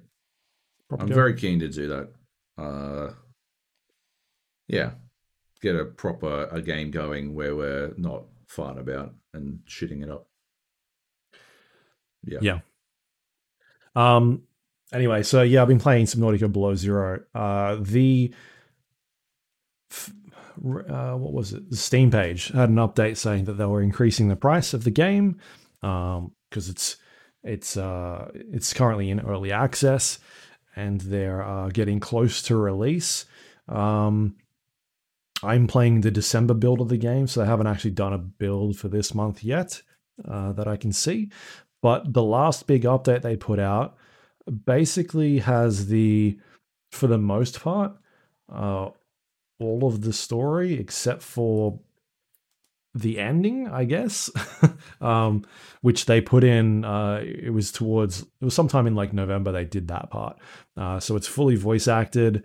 It seems to all be in there. As far as I'm aware, they've got all the creatures and all the items and all the environments are in there from what they're saying. Like the ones that are in there are going to be the ones that launch when the game comes out. And so I thought like, it seems like a good time to jump in and just check it out because it just feels like they're pretty close to dropping this thing. Like even me playing it, I've not seen any major bugs or anything like that. Like the biggest issue that I've seen in the game is that sometimes when I'm in, there are stuff underground that I've gone into. Sometimes I'll see clipping through the wall, but that's about it. Like that's the only, and that'll happens a couple of times, and it's not even game breaking for me. It's just kind of like, I can see through the wall there, and then it'll just disappear. That's the only thing that's happened. I've not had anything else like game breakingly go wrong at all in this game. So it seems pretty polished. Like you were saying before, they're very polished games, and that's how I feel about this early access game at this part. And it plays really well. Runs great. Like I haven't had any graphical issues or frame drops or anything like that. It just seems to be like they're saying in this update, like it's nearly there. Like that story is nearly complete. From what I've read, there's like a invisible wall that they're blocking people off from getting to that next part. So once they do the 1.0 update, I guess people will be able to jump in and go do the ending of the game or whatever it is. But yeah, seems completed from what I can tell. Like I would have no reservations telling people to go, if you're interested in playing it, start playing it now and awesome. Get there. The only thing I'm wondering if it's missing is maybe a better objective system. There's a couple of times where I'm like, am I actually doing the thing that I'm supposed to be doing? Or like feeling a little bit like, am I going in the right direction? Because there's stuff on the world that it sort of populates. It says like, hey, there's a beacon over here, or there's a thing over here you need to go find, an artifact, or there's some sort of satellite thing going off over here, and it'll sort of show you all these. There's stuff everywhere on my map. I mean, I'm just kind of like, all right, because to me that seems very different from the original game where it was like go from point A to point B, and then go from there to do the next thing. It was sort of very much like a structured in a linear fashion, whereas this is kind of like, here's a bunch of shit. There's lots of things out there and go and do it. But at the same time, I think that's what it's done such a good job of, is that it's not holding your hand as much. Yeah. And there's just like the actual exploration in this game is nuts. There's just so many areas that you go into, and they're like not even like space. Like you don't know if you should be going there or where you should be going. Like there'll be a marker on the map. It's like, hey, go explore this base, and you'll sort of get to an area and be like, oh, maybe I'll just have a look around here for a while. And then you start scanning objects and finding resources and things that you don't have at the moment, and start unlocking new blueprints that allows you to go like higher O2 tanks to let you conserve more air, or like finding parts for for your fins to make you swim quicker, and then finding upgrades for your knife to make it slice through certain objects. And like, it's not that the game is telling you to go here and to find this stuff. You're kind of just exploring, and you found a little cave and that thing was in there. And then you find the prawn suit that allows you to go into certain like hazardous areas, and that's like not even an objective. It's just you found it lying in a bottom of a cave somewhere. And that's what I really like about it. It's just like the exploration. Yeah, that's awesome. There was a part where one of my main objectives was to find this like beacon thing, and I needed to construct it, but I didn't have the resources that I needed to like make it. And so I needed to figure out like, how do I find those things and where are they? And it ended up being like needing to find like a laser cutter blueprint, or 3 of them, and then breaking into these sealed doors. And then in there, they were hidden around that area. It's not like, it's not telling me I need to find the laser cutter in order to get into this area. It's just kind of like, you need to get here, figure it out.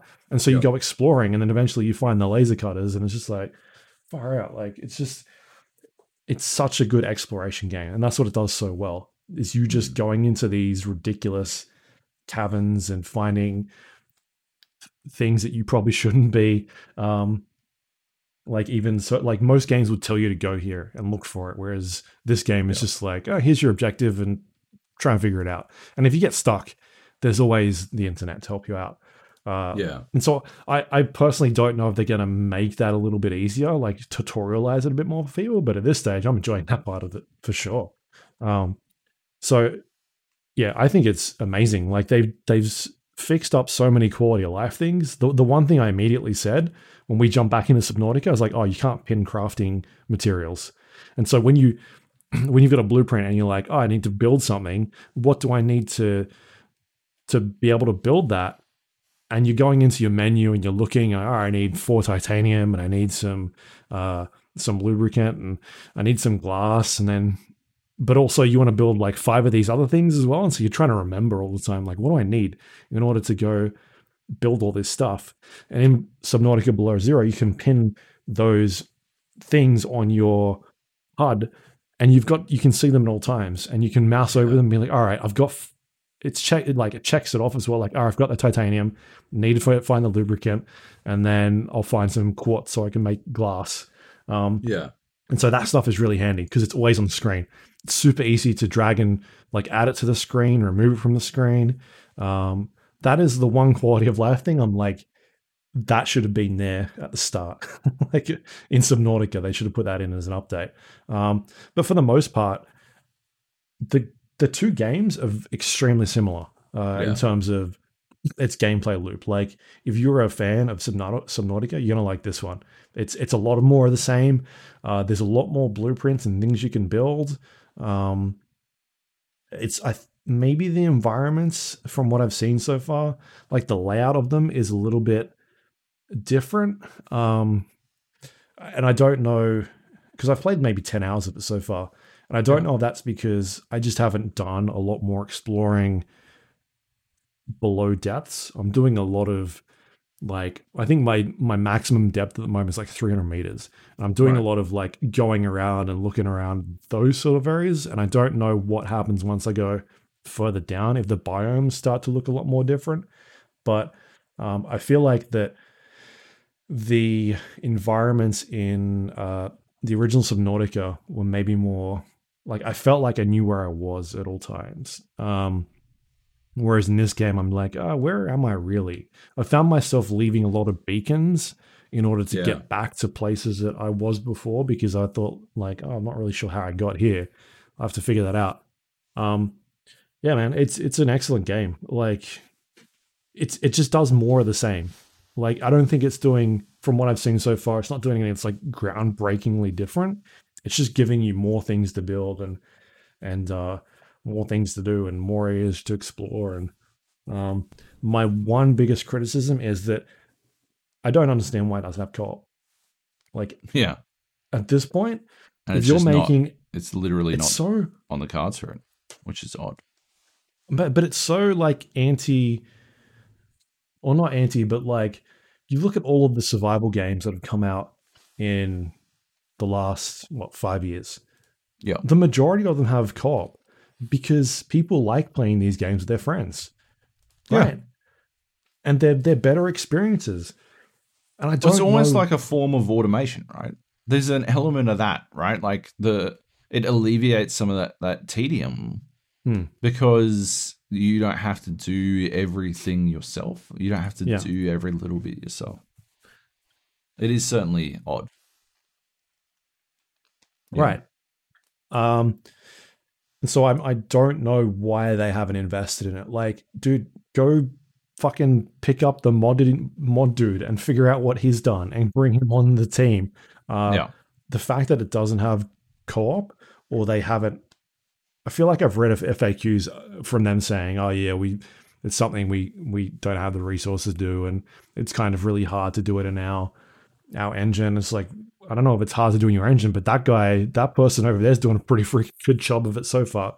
And just a lot of the games we've played, survival games that are very much like this, all have co-op, and it just feels like you have a better experience playing with your friends. So I don't know. That's probably my biggest criticism of the game, is that they've made a sequel and they've still neglected to put a co-op mode in there, which is, I think, a mistake.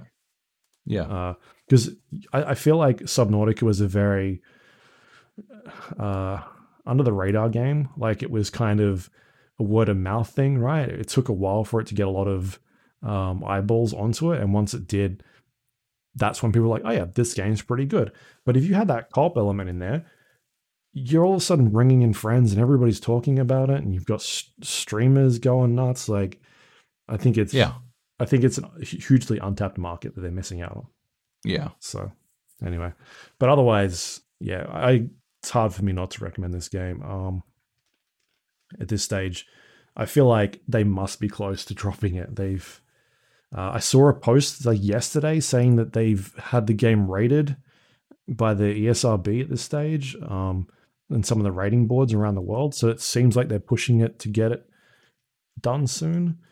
Yep. And anyway, on like a load more consoles than they'd originally announced, which is interesting.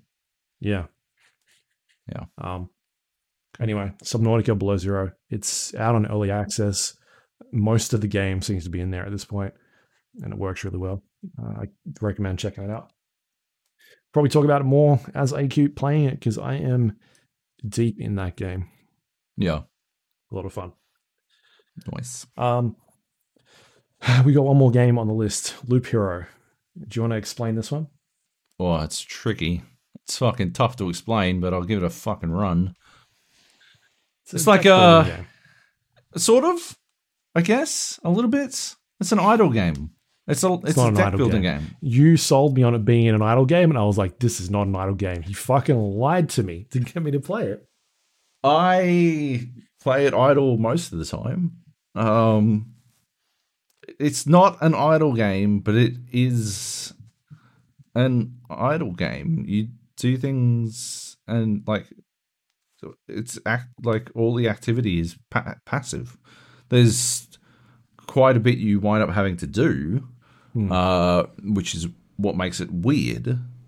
But I think it is built with idle game philosophies at its core. It's just an extremely active game. It's an RPG where you don't do anything. It's a deck builder where most of your cards don't fucking matter. And you don't have, I don't know, you don't have a lot of fucking say on what cards you get or how you necessarily use them. It's a town builder where building your town doesn't fucking impact all that much outside of a handful of specific buildings. It's a fucking weird game, man. It is weird. But it's extremely compelling. I found it compelling anyway. Yeah, you just wind up in these, like, it just sort of grabs you. And then you fall down that rabbit hole of, I'll just do one more loop and we'll see how that goes. And then, like, fucking 2 hours have passed. It's good because what I liked about it is, like, it's idle, but it's not, well, it's active, but it's idle enough that I was able to play it while watching the basketball or a YouTube or just browsing the internet even. Like I could answer emails while playing it. It alt tabs like shit, which I think they absolutely need to do something about. Like, I play it in windowed mode, like it really scores. Yeah, me too. And you can't change the size of that window. But like, I play it in that mode because it alt tabs like shit. If it alt tab better, I'd play it way more. It's got like a really distinctive art style, especially in its like I guess cutscenes, in its story moments. It's got a really interesting story that's sort of cosmic horror style. Without, I think it doesn't go quite far enough in my opinion, but it does go in those directions quite well, which I'm a fan of. Yeah, I just think it works really well. It's just, I don't know, it's hard to call it fun because you're doing not all that much.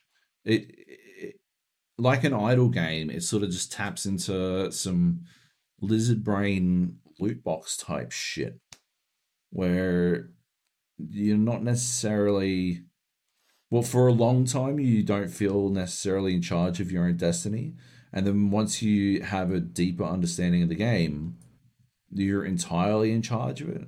You wind up in these situations where, like, you're going into the fucking boss fight for the 3rd chapter wearing some gear that is like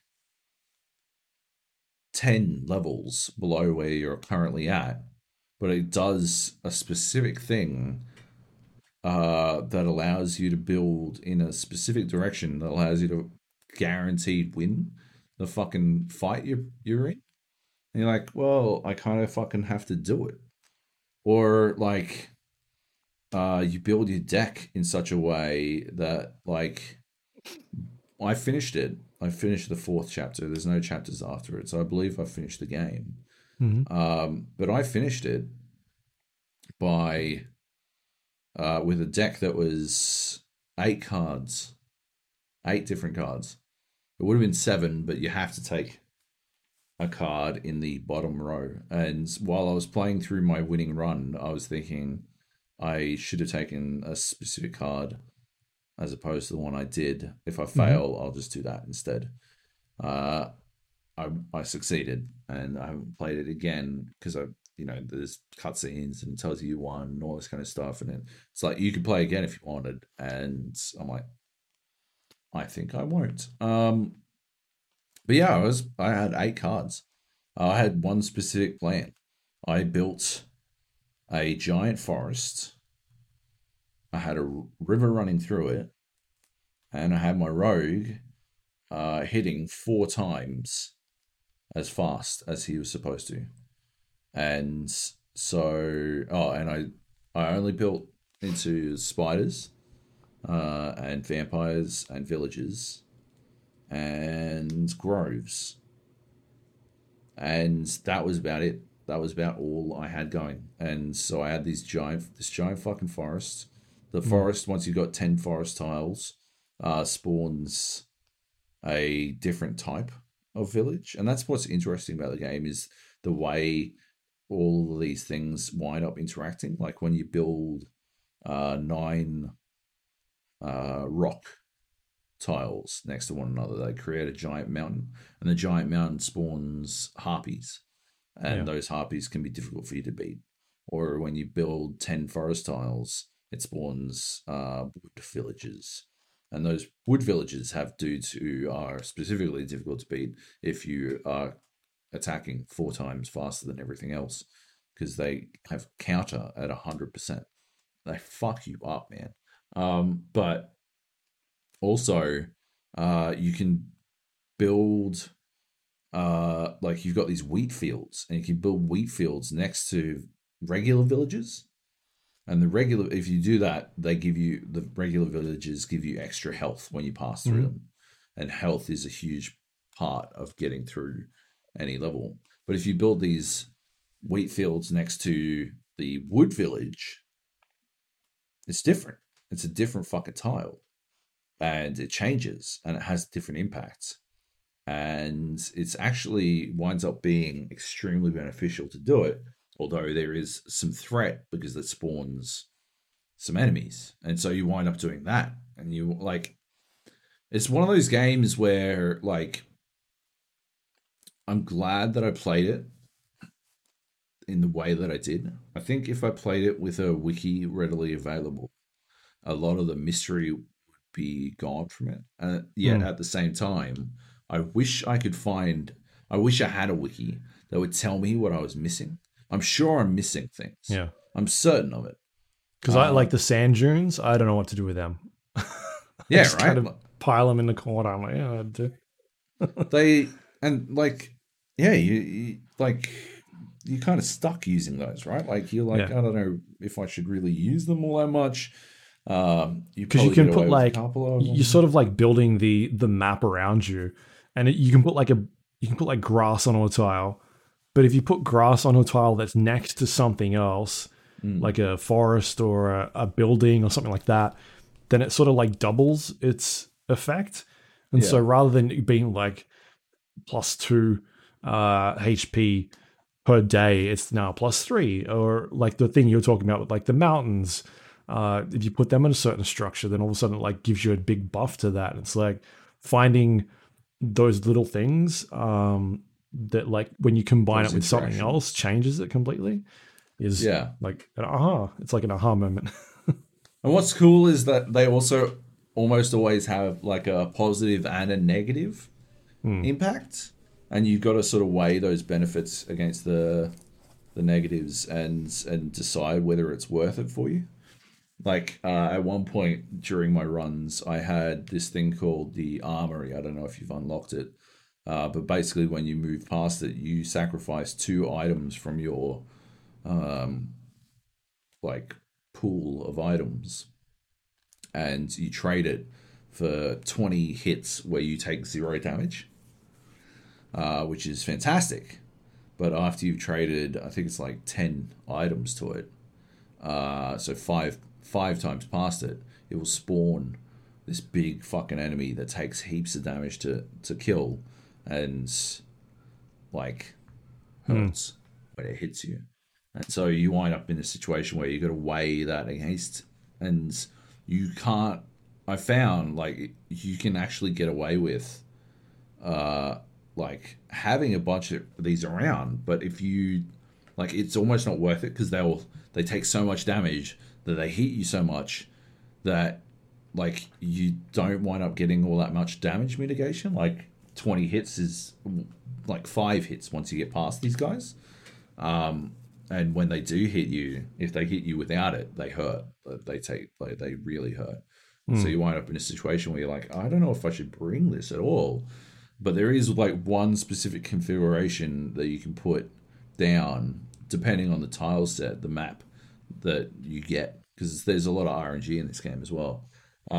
There's one particular configuration that you can put down where it is spectacularly powerful, unbelievably powerful. There's absolutely no way you don't walk away from it. You'll have to fight one of these fucking suits of armor, but you'll walk away with probably around 50 fucking hits of pure damage mitigation, which I used to beat the Chapter 3 boss without taking any damage at all. It was beautiful.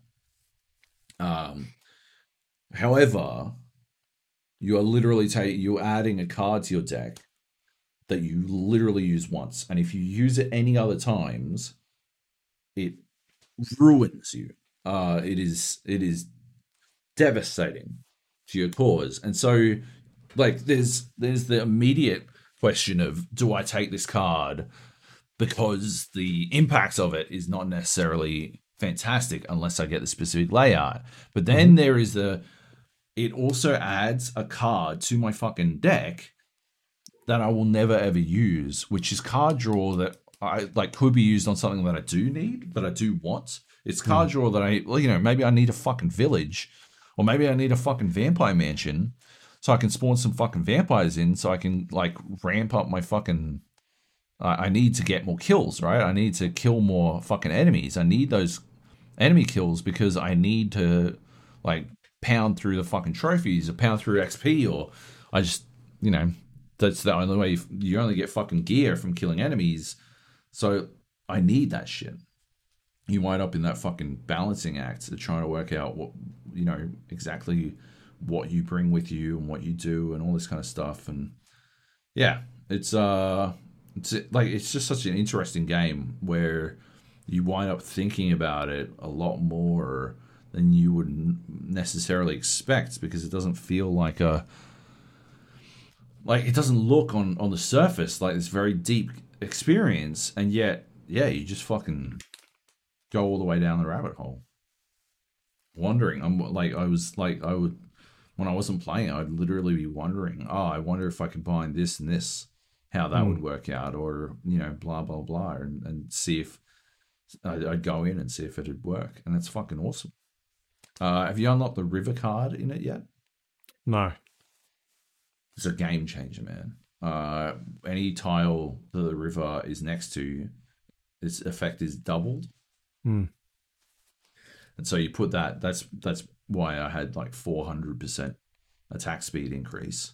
Yeah. Because I would create like a tower defense style maze of forest that the river was just fucking looping through. And so all these wooded cards, which increase your attack speed, they'd just be doubled in effect. And so I was, slamming. It's fantastic. Yeah. It's a really clever game because it looks, on the face of it, very simple. And yet there's loads and loads of depth. I think that's fucking fascinating. So yeah, I got well addicted to that. Yeah. It's not out yet. I think they've got a bit of work to do. My biggest absolutely criticism is I think it's super grindy.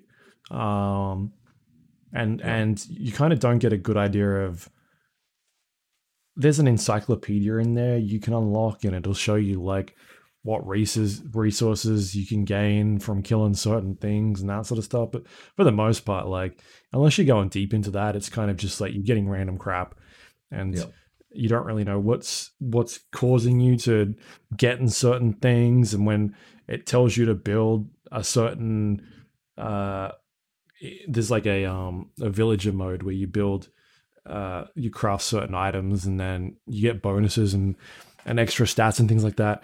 And like you build something, and then all of a sudden you've got access to something else, and like that where you can build those craft food and furniture.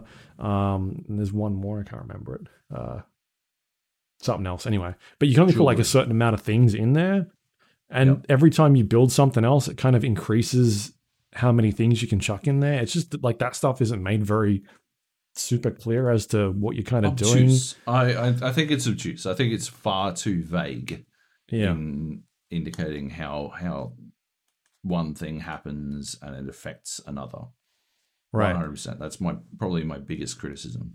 And like building farms and then what they do, and is it better to build more farms, or did you level up the farms, or like how you place buildings in that village? Like how does it affect other things in there? Like it's just strange when it does that sort of thing. Like, because I've built stuff where it's like, oh, you can put those in these 4 spots, but 2 of them are already taken. And so you get to a point where like, I really don't know what's going on. Like you haven't made it very clear. And then stuff that they seemed to were fixing was the gear system. I think can do a bit of tweaking. They're like tiered items. It's like blue, yellow. Oh, sorry. It's like it's just like standard gear. Then it's blue, yellow, and red. I think the color is orange. Sorry, it's orange. Legendary. Orange, yeah. And just some of the like subtle differences between like a blue level piece of gear that's like a level 4 and a like something else that's higher, like a level 5 piece of gear that's a different color. Like it'll be like a yellow or something. And you look at the blue piece and then the yellow piece, and you're like, the blue piece looks like it's better. Like it doesn't make much sense. And you run into situations where you've got like something that's a level below, and it's a different, like it'll be you're comparing like 2 reds or 2 oranges, and you look at them and you're like, this just, the stats on these just don't make much sense at all. It's just like, it's hard to tell what you're getting and what you're losing out of it sometimes. And then at the same time, you look at the 2 and you're like, it seems like the thing I'm getting that is apparently a higher level and higher tier is not as good as what I've just been given. It's like something's wrong with the RNG mechanic. I was seeing it less and less the more I played, and they were rolling out updates as we were playing, so I don't know if they were fixing or tweaking some of those values, but when I first started playing, I know I was noticing all the time being like, these items are just, like some of this stuff is just crap. Like there's no point in me switching to something that's 2 levels above where I'm at. I'm using this blue thing that is not as good as the orange or yellow that's 2 levels higher for whatever weird reason. So that had some work to do it. And the little like numbers that are labeled on each item, that needs to disappear. It's so hard to read some of those numbers sometimes, being like, is that a 3 or is that a 2? Or is it an 8? Because sometimes you'll have like a level 8 gear and the game is still throwing you like level 4 gear, and you're like, is that a 3? Or is it like, what is it doing to me? What is it giving me, this game? So the little text is sometimes hard to read, but otherwise, like I've enjoyed it. Like it's doing some interesting things, but like you've said, it just I think it needs some work, a little bit of work still. Yeah, like the stuff it's doing is really cool. Needs to be tightened up a smudge, but it seems like they're still working on it. So as far as we're like, this is a preview. As far as we're concerned, it's not out yet. And you can't, I don't think it's even in early access at this point. No. But I don't know, it's one to keep an eye out for. Loop Hero. Definitely. You'll get roped in. I guarantee it. It's not an idle game. Don't fucking listen to Job. It's not even using idle game. I play it on 2 times speed. I was wishing there was more than 3 times speed. 100%. It takes so fucking long to walk around. Absolutely, but that's part of the fucking... You're idling for 30 seconds. Yeah, but like you are idle. You're not locked in. Like, what's another game you can play where you can just fucking do anything else while the game is actively playing, not like Monster Train, where you just like leave the cards and not make your turn while things are actually happening on screen. What's another game where you can just fucking walk away and it just plays out for you? I don't know. I've played some shooters where people do that quite a lot. apart from multiplayer shooters.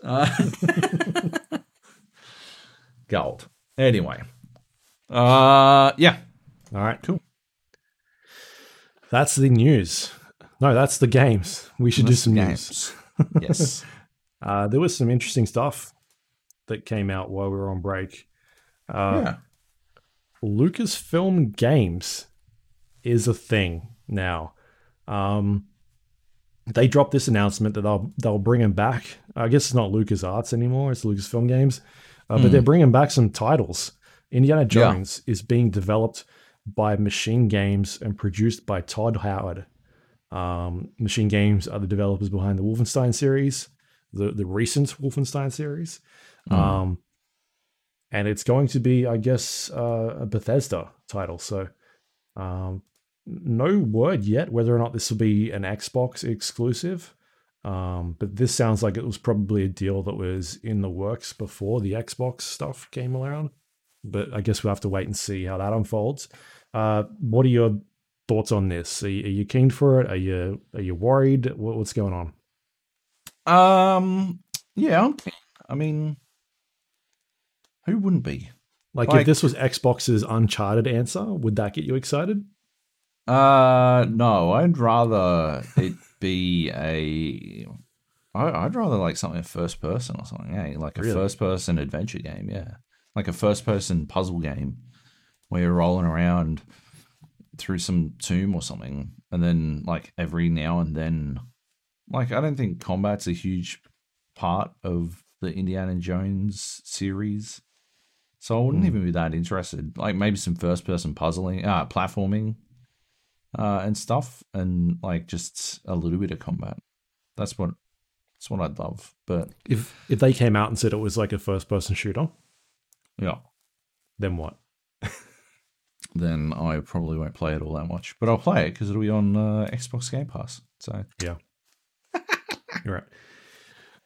So that's what they kicked off the Lucasfilm Games announcement with, and then the very next day, Ubisoft announced that Massive is working on a Star Wars game. This is a studio behind The Division, while also, I guess, confirming that the Star Wars license is no longer an EA exclusive contract. Yep. Yeah, so that 10-year deal ends in 2023. Yep. And yeah, so that means it's open season, I think. I really hope that it doesn't mean that EA aren't doing any more games. I really hope that they get a chance to do some more. They're definitely going to be doing that Jedi Fallen Order sequel, and I would assume maybe another Battlefront. I would hope. I hope, based on timelines and vague spoilers. Never mind. There's no way I can be vague enough with that spoiler. So don't worry about it. What era of Star Wars do you want? How long are the events of original trilogy? How long do they take in canon? Oh, I have no idea. Let's fucking look it up. 15 years. No fucking way is it 15 years. It's maybe 3 years. What? No. In Star Wars. Nope. Okay, so 4 years pass in the original trilogy. In real time. Yep. I like my answer better. Your answer is fucking ridiculous. How does your answer make any fucking sense? Explain it. Explain yourself. I don't know. Fucking Empire starts bang on the end of the fucking New Hope. Like, what do you think's going on there? Not talking about it between Empire and Jedi. That's like, what, fucking, you reckon there's fucking 15 years between those two fucking movies? Yeah. absolutely ridiculous. Doesn't make any fucking sense. Think it through. 4 years. 4 years pass. And so there's something in between the original trilogy and the sequel, right? And I feel like my boy Cal, the dude who carries BD1, could help BD1 meet certain other person. I don't think this is a spoiler, is it? Getting Jedi training. Oh, okay. That's a spoiler. Yeah. Well, that's as vague as I can be. I struggle to get there. Anyway. Yeah. And that's what I want to have happen. And then let me play as him. Yeah. Yep. Is there anyone else you'd give Star Wars to? Any other studios you can think of? You'd want to be like, hey, go make Star Wars happen. No, I reckon everyone should have a fucking punt at it. Just everyone? All I want is for somebody to do Republic Commando 2. Yeah. Maybe this is the one I told you. Republic Commando Battle Royale. Battle Royale. Yep. Yeah. I would play the fuck out of that. Holy shit. But do a Call of Duty style first person shooter. Republic Commando 2. That's what I want. They'd be crazy not to. Yeah. And I guess get who was it? Human Head Studios. Oh, to make Prey Team. Their Prey 2 version, but in Star Wars. Do it. Sure. I was thinking the exact same thing. Yeah. All right. I feel like that's not going to be the end of the Star Wars that we're going to hear. It seems like it's going to be a big deal. Yeah. But obviously a weird surprise that's the thing that's going on. Yeah. All right. Next up, we got CD Projekt offers an apology for Cyberpunk 2077 and gives some sort of explanation as to what's going on. You watched this video, obviously. I'll give you some quick. It went for a couple of minutes. They basically just talked about what happened with the release of that game and their side of the story. This was in relation to the co-founder of CD Projekt giving his thoughts. Stuff in there that was said like they did not see a big part of the issues that everybody else experienced during testing, and that they were seeing significant improvements each day and every day as it got closer to the release, and that they believed that they were going to deliver a good final day zero update. Just really weird things in this update video, and I think they shouldn't have put it out. I don't buy any of it still. I think they're lying. Yep. Like to say that they're not sitting there watching, issues, going, bullshit. Yeah. Holy shit. What a crock. Oh my god. Yeah. It is just, they just don't even give a fuck. They don't even give a fuck about the truth in that. That video was horseshit. Oh my god. Yeah. They talked about how it was basically their decision to release the game, and the board's decision. Don't take it out on the devs and all this stuff. But at the same time, then saying like, "Oh, we didn't see this stuff during testing." At this, putting the blame on a little bit of QA. Like that seems such like a weird thing. It's just, I didn't buy any of that. And then talk about like, "Oh, by the way, here's our roadmap." And I guess the thing that came out of it is the free next gen console update has been pushed back. Looks like to the end of this year at this stage, because they're working on getting patches out to make the game run on the current environments. Like the other thing that they talked about was like, we didn't really we struggled because we were releasing on old consoles, right? And we weren't prepared for it, or we didn't know like it was going to be that hard. And it's like, motherfuckers, you were going to release this game on old consoles at the start of last year until you pushed it back. Like, you can't come in and say that, oh, you know, we were releasing on next gen consoles, and so that was, and then also having to cater for old consoles put us in a bit of trouble because our QA didn't find all these bugs. And it's like, that's not true, because you literally were going to release this game on those two consoles at the start of the year. And what I found cooked about that was that they were like, oh yeah, you know, we didn't realize how difficult it was going to be to make these games for the old consoles. And yet at the same time, they're trying to pitch that they didn't know that all the issues existed. So which one was it, motherfuckers? Did you know that the old consoles had a fucking fuck ton of issues? Or did you not know how difficult making a game for the old consoles is going to be? I'm confused, because they seem like they're mutually exclusive. Maybe not entirely mutually exclusive, but they certainly conflicting statements at the very least. Like, yeah, just fucking such horseshit. They just did not give a fuck. Because it wasn't just one person, right? That's an entire team came together to put that fucking statement together, right?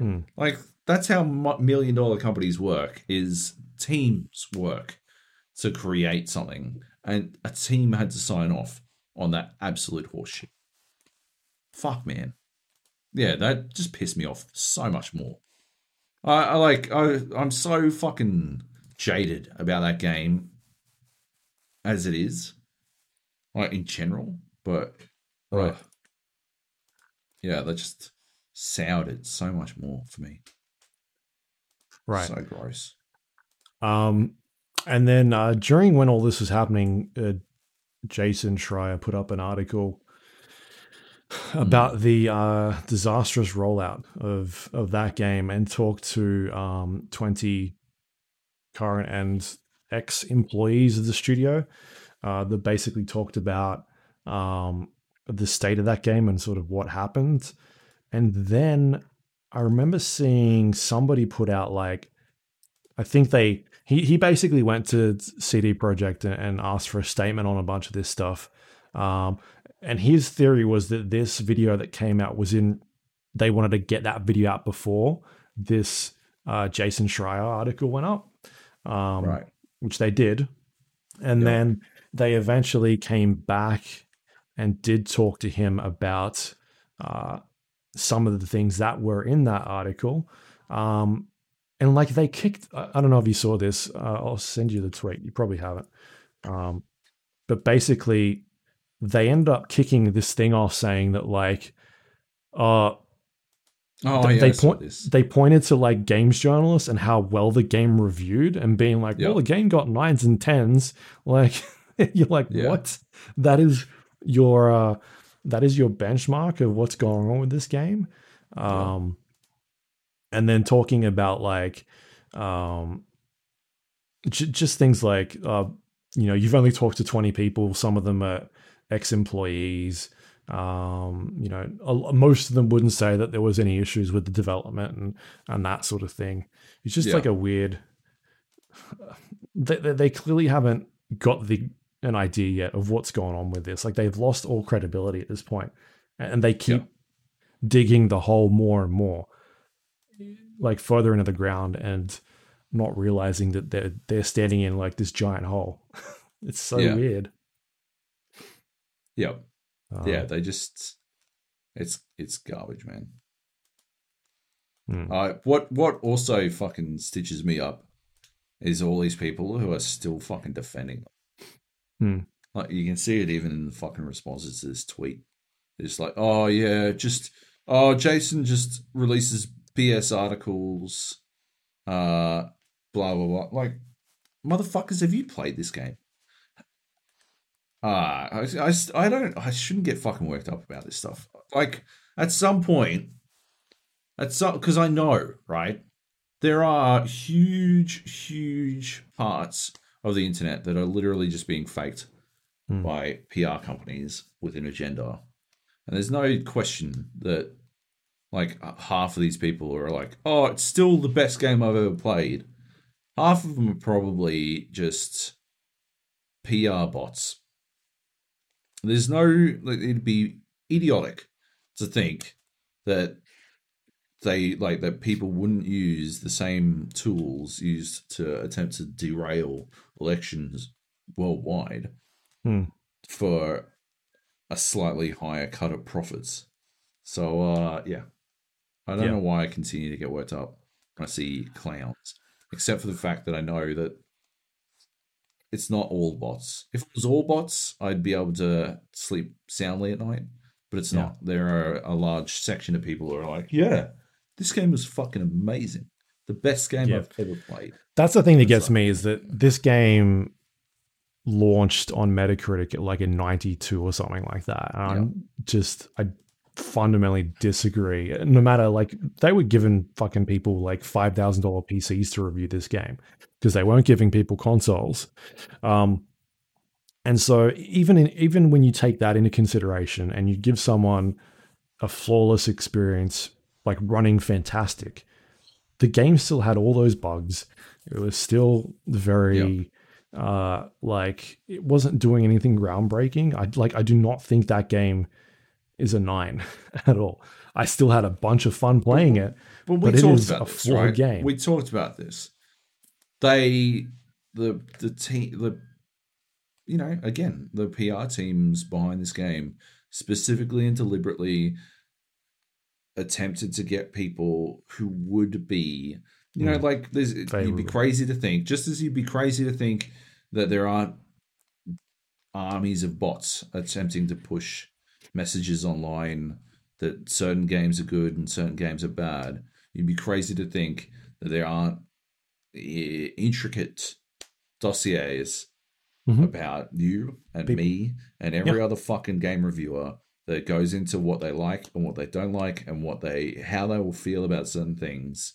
Yep. And they will attempt to, unscrupulous elements will attempt to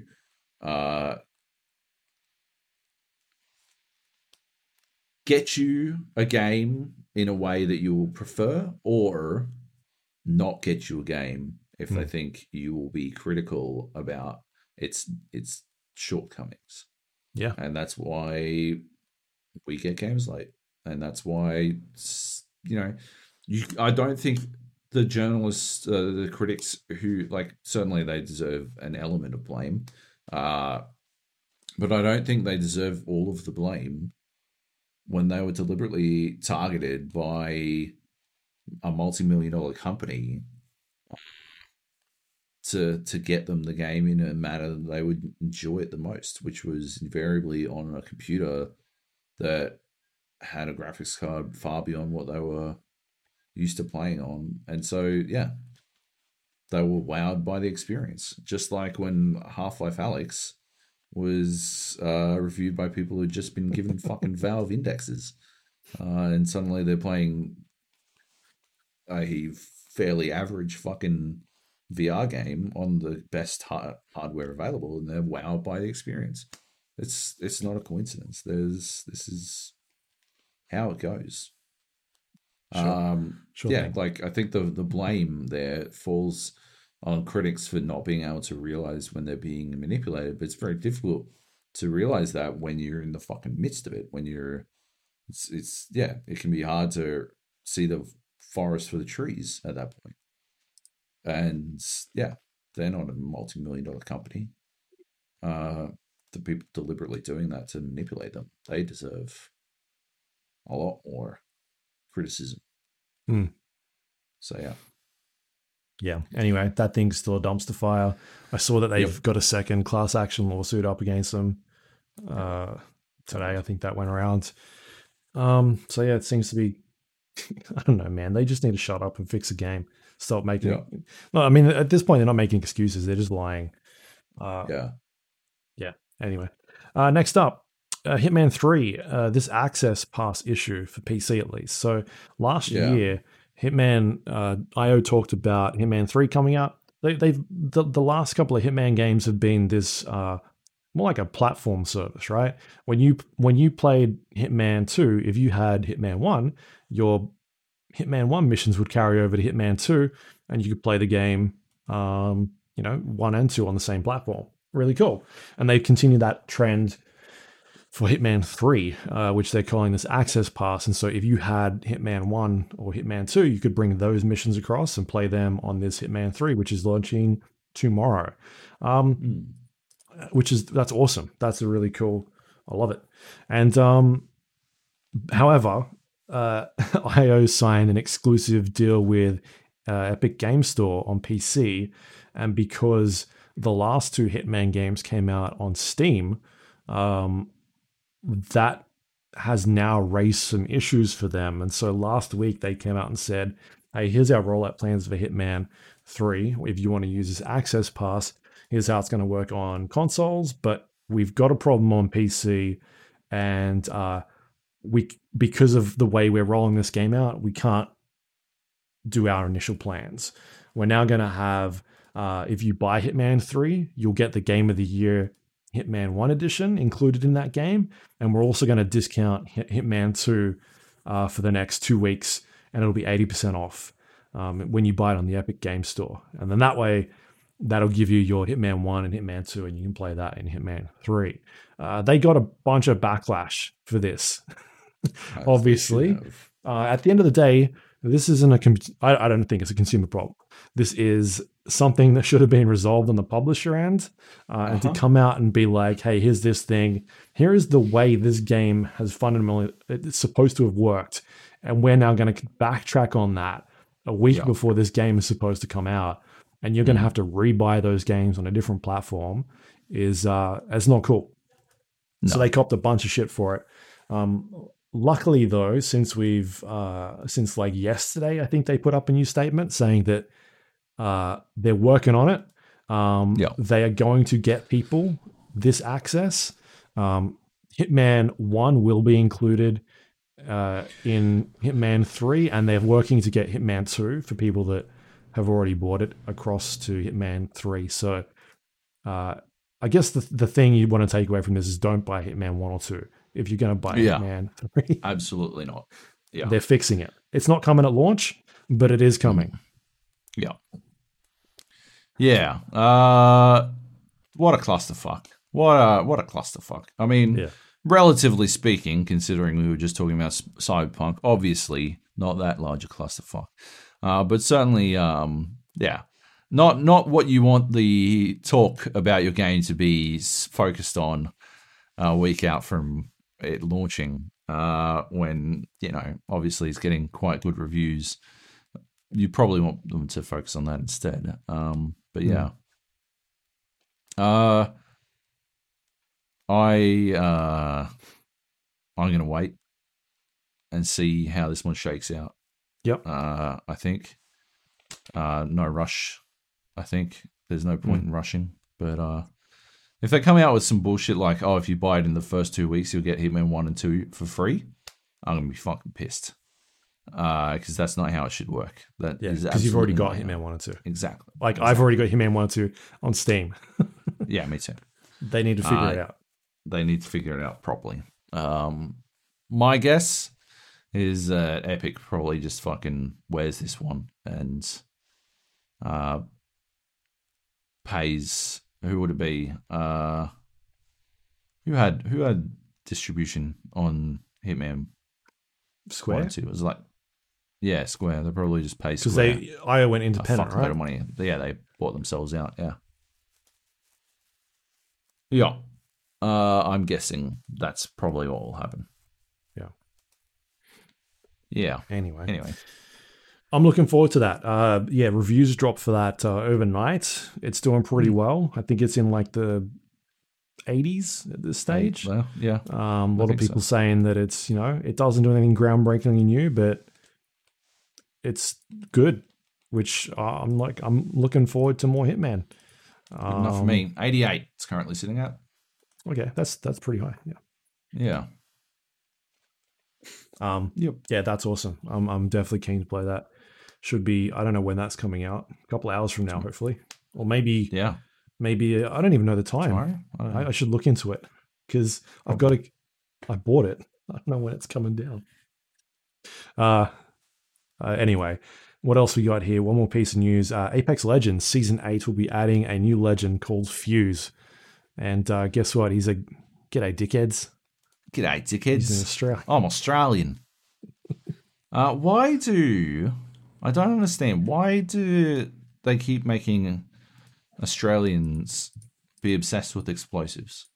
Because there's Junkrat, right? And now there's Fuse. What's the deal?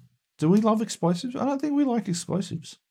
I mean, if anything, we're anti-explosives, right? Or anti-guns, and yeah, I don't know. Is it Mad Max? Is it Mad Max's fault? Is that what's going on? Fucking. That's the only thing I can think of. Yeah, I guess that's probably it. It's weird, is what it is. I'm not a fan. Yeah. I thought the reveal trailer was fucking weird, man.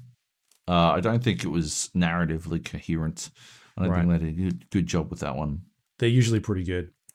Usually. This one was a miss, in my opinion. Yeah. Yeah. I mean, at the end of the day, it also could be a, they haven't actually been like, let's make an Australian character. What should they do? And then being like, let's give them explosives. It was for this one, it feels like the other way around. They made a character. Yep. And then they made the design of the character, and then we're like, let's make him Australian, and give him a backstory. Whereas you see stuff in other games where they've maybe thought about it a bit more. Yeah. Anyway, it's just pure cartoonish Australian. It's so cringy as well. Yeah. Yeah. Oh, well. Anyway, it's good that there's representation there, I guess, for countries. Sure. Yeah. And that's the news. That is it. Not a lot, but some interesting things. We got any questions over the break? I haven't looked at all. We do appear to, yes. Okay, cool. Dr. E3 Money, I believe this is probably it. Dr. E3 Money writes, I second Kleb. Ghosts was my game of the year easily for me. All right. Are you guys still playing Idle Slayer? If so, how deep are you? What's your current Ascension CPS bonus? We already answered this. Fucking listen up, Drew. Fucking try listening, mate. Once in life. Once in your life, mates. What did I say? 24 million? I'm like 26 or 27. Yeah. Well, are you still playing, Drew? We haven't talked about it. I'm surprised we didn't talk about it. Heathy writes, The Gap podcast. Good. Classic. I don't know why he wrote that afterwards. That's weird. Anyway, Heathy then writes, nearly a full month later, 3 weeks later, he writes, Dear The Gap, I've recently taken an interest in ancient civilizations after hearing Graham Hancock on a bunch of Joe Rogan podcast apps. During my Googling of them, I found a free download of a game about a young man following in his deceased father's footsteps of treasure hunting and finding the secrets of this lost civilization. It's a point-and-click type thing with puzzles. Think Broken Sword. Upon starting the game, I thought, why do all these women have massive boobs? Maybe this is Japanese. As I played it more, I found a crystal that houses a barely dressed genie-type woman who guides you along your path, again with massive melons. Eventually, I realized that this is an erotic game. The thing is, it's got a really solid story, and the puzzles are actually half decent. If the devs did away with things like walking into a cave and finding another explorer swimming naked in the rock pool, they could probably sell this for like $10 on Steam. Anyway, my question is, how bad a virus does my computer now have? Season's greetings, Heath. Luke, what do you reckon? How bad? It's probably the worst virus you get. Is it crypto mining in the background, or do you reckon it's like keylogging, or just like generally gumming up the works? Just one of those viruses that happen just for, chaotic reasons, not really towards any goal. Yeah, is it my meter is it better or worse than having PUBG installed? That's probably my gauge. All right. Pretty good.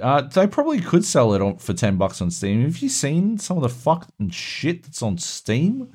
Some of the stuff. It's probably in the fucking top 10 like right now. Yeah. Some like visual novel. I get a lot of those dating erotic shit things showing up on. I don't know Steam. why, but I do too, and it's upsetting. No, it's not like on my I don't curated care. content. It's like on the new releases. It's like look, here we go. I just opened it. The first one at the top, new and trending. Harem Hunter, Sexy Ray. Harem Hunter, Sex Ray Vision. Sex Ray Vision. That's pretty good. Yeah. Here we go. Yeah. What's this one? Future Fix, Dick, Dine, and Dash. Excuse me? Yep. Future Fixed Dick, Dine, and Dash. That sounds phenomenal. Yeah. I just don't understand. Like, who's playing all these games?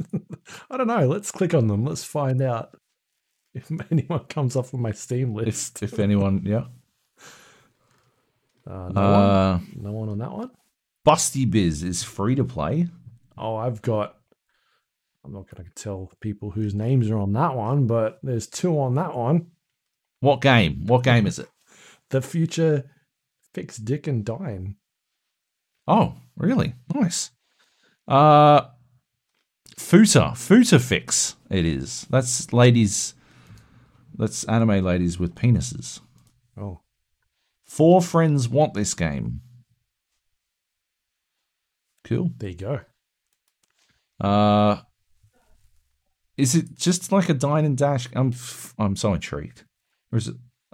Anyway. What's this Craftopia game? Red Dead Online is in the list for sexual content, which is pretty weird.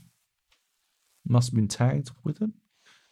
What are you talking about? What? I've been recommended a game called Craftopia. It's a brand new multiplayer survival action game made in Japan. It recommended to me because of Subnautica and the Raft. Well, Raft. I keep calling it the Raft. I'm interested. You've got my attention. It looks like Legend of Zelda, though. So I think I'm I out. definitely muted it, but now it's playing with sound. Weird. Yeah. Yeah. Cool. I don't know. Anyway. Yeah, I'd format my computer, Heath. That sounds like a bit of trouble. Start from scratch, mate. Start from scratch. If you really want to play erotic games, make sure you play them via Steam. Because then at least we'll know what you're playing. Yep. Being a AI, is that the being a dick? Being a Dick is a choice-driven adult visual novel focusing on the fun parts of college life. Oh my god, the videos spectacular. Yeah, it's hilarious. Oh my god, she's just licking his face. Yep, fair enough. Cool. All right, wish list. Enough of that. Cool. There you go. That was questions. Is that it? Great question. That is it. That's our first podcast for the year. That is the podcast, the first one of the year. You can find us on iTunes, Android, Windows Store, Spotify, YouTube, Amazon Music things, all those places. Where you get your podcast from. You can find us on the Gap, the GA Podcast. Please rate and review the show. You have a moment, it helps other people find us. If you would like to send us questions, you can email us, thegapodcast@gmail.com, or go to our Discord page at thegapodcast.com/Discord. You can jump in there, leave us questions. Just chat about random things. We were talking about TV shows the other day. WandaVision. People were watching that, discussing WandaVision. People were playing some Battlefront 2 over the last couple of days. It's been going. People have been going on there. So check that out. You can find us on social media, facebook.com/GA Podcast, twitter.com/GA Podcast. You can go to our YouTube page, thegapodcast.com/YouTube, and you'll watch this podcast in video form if you want. You don't have to. you can just listen to it. You can also go to our website, thegapodcast.com. It's got links to all those things we just talked about. If you can't remember them, go there. It'll pop up. You can also go listen to our older episodes. Maybe you missed the Game of the Year podcast. Go check that out. 8 hours or 9 hours long, I think it was. Like a 15 gigabyte video file. It was nuts. It was hectic. It went places. So go have a look at that one. That is all thanks to our Patreon members who help support this show. You can go to patreon.com/thega podcast, become a recurring member. Helps us pay the bills, keep the podcast running, and the website going. Yeah, thank you to everyone who does it every month. Greatly appreciate your support. And I think that is it. Where can people find you, Job? You got anything going on? At Joey Jojo. No, I got nothing. Still on holidays. Yeah, basically. Yep. Pretty much. You can find me at Luke Laurie on Twitter. Nice. Not really posting much on there, but I'm there. Sweet. So, yeah. Sweet can do. That is it for this week. Next week, we got some stuff. I think we're going to have Hitman. I'll be talking about Hitman. You won't be talking about Hitman unless someone can get it for you. I don't know. We'll see. Unless something magical happens. Yeah. But anyway, I mean, at least there's things coming out, right? It'll be busy. True. Things going on. Podcast is back. Back, baby. We're back, baby. We'll see you then. Thanks for listening. Bye.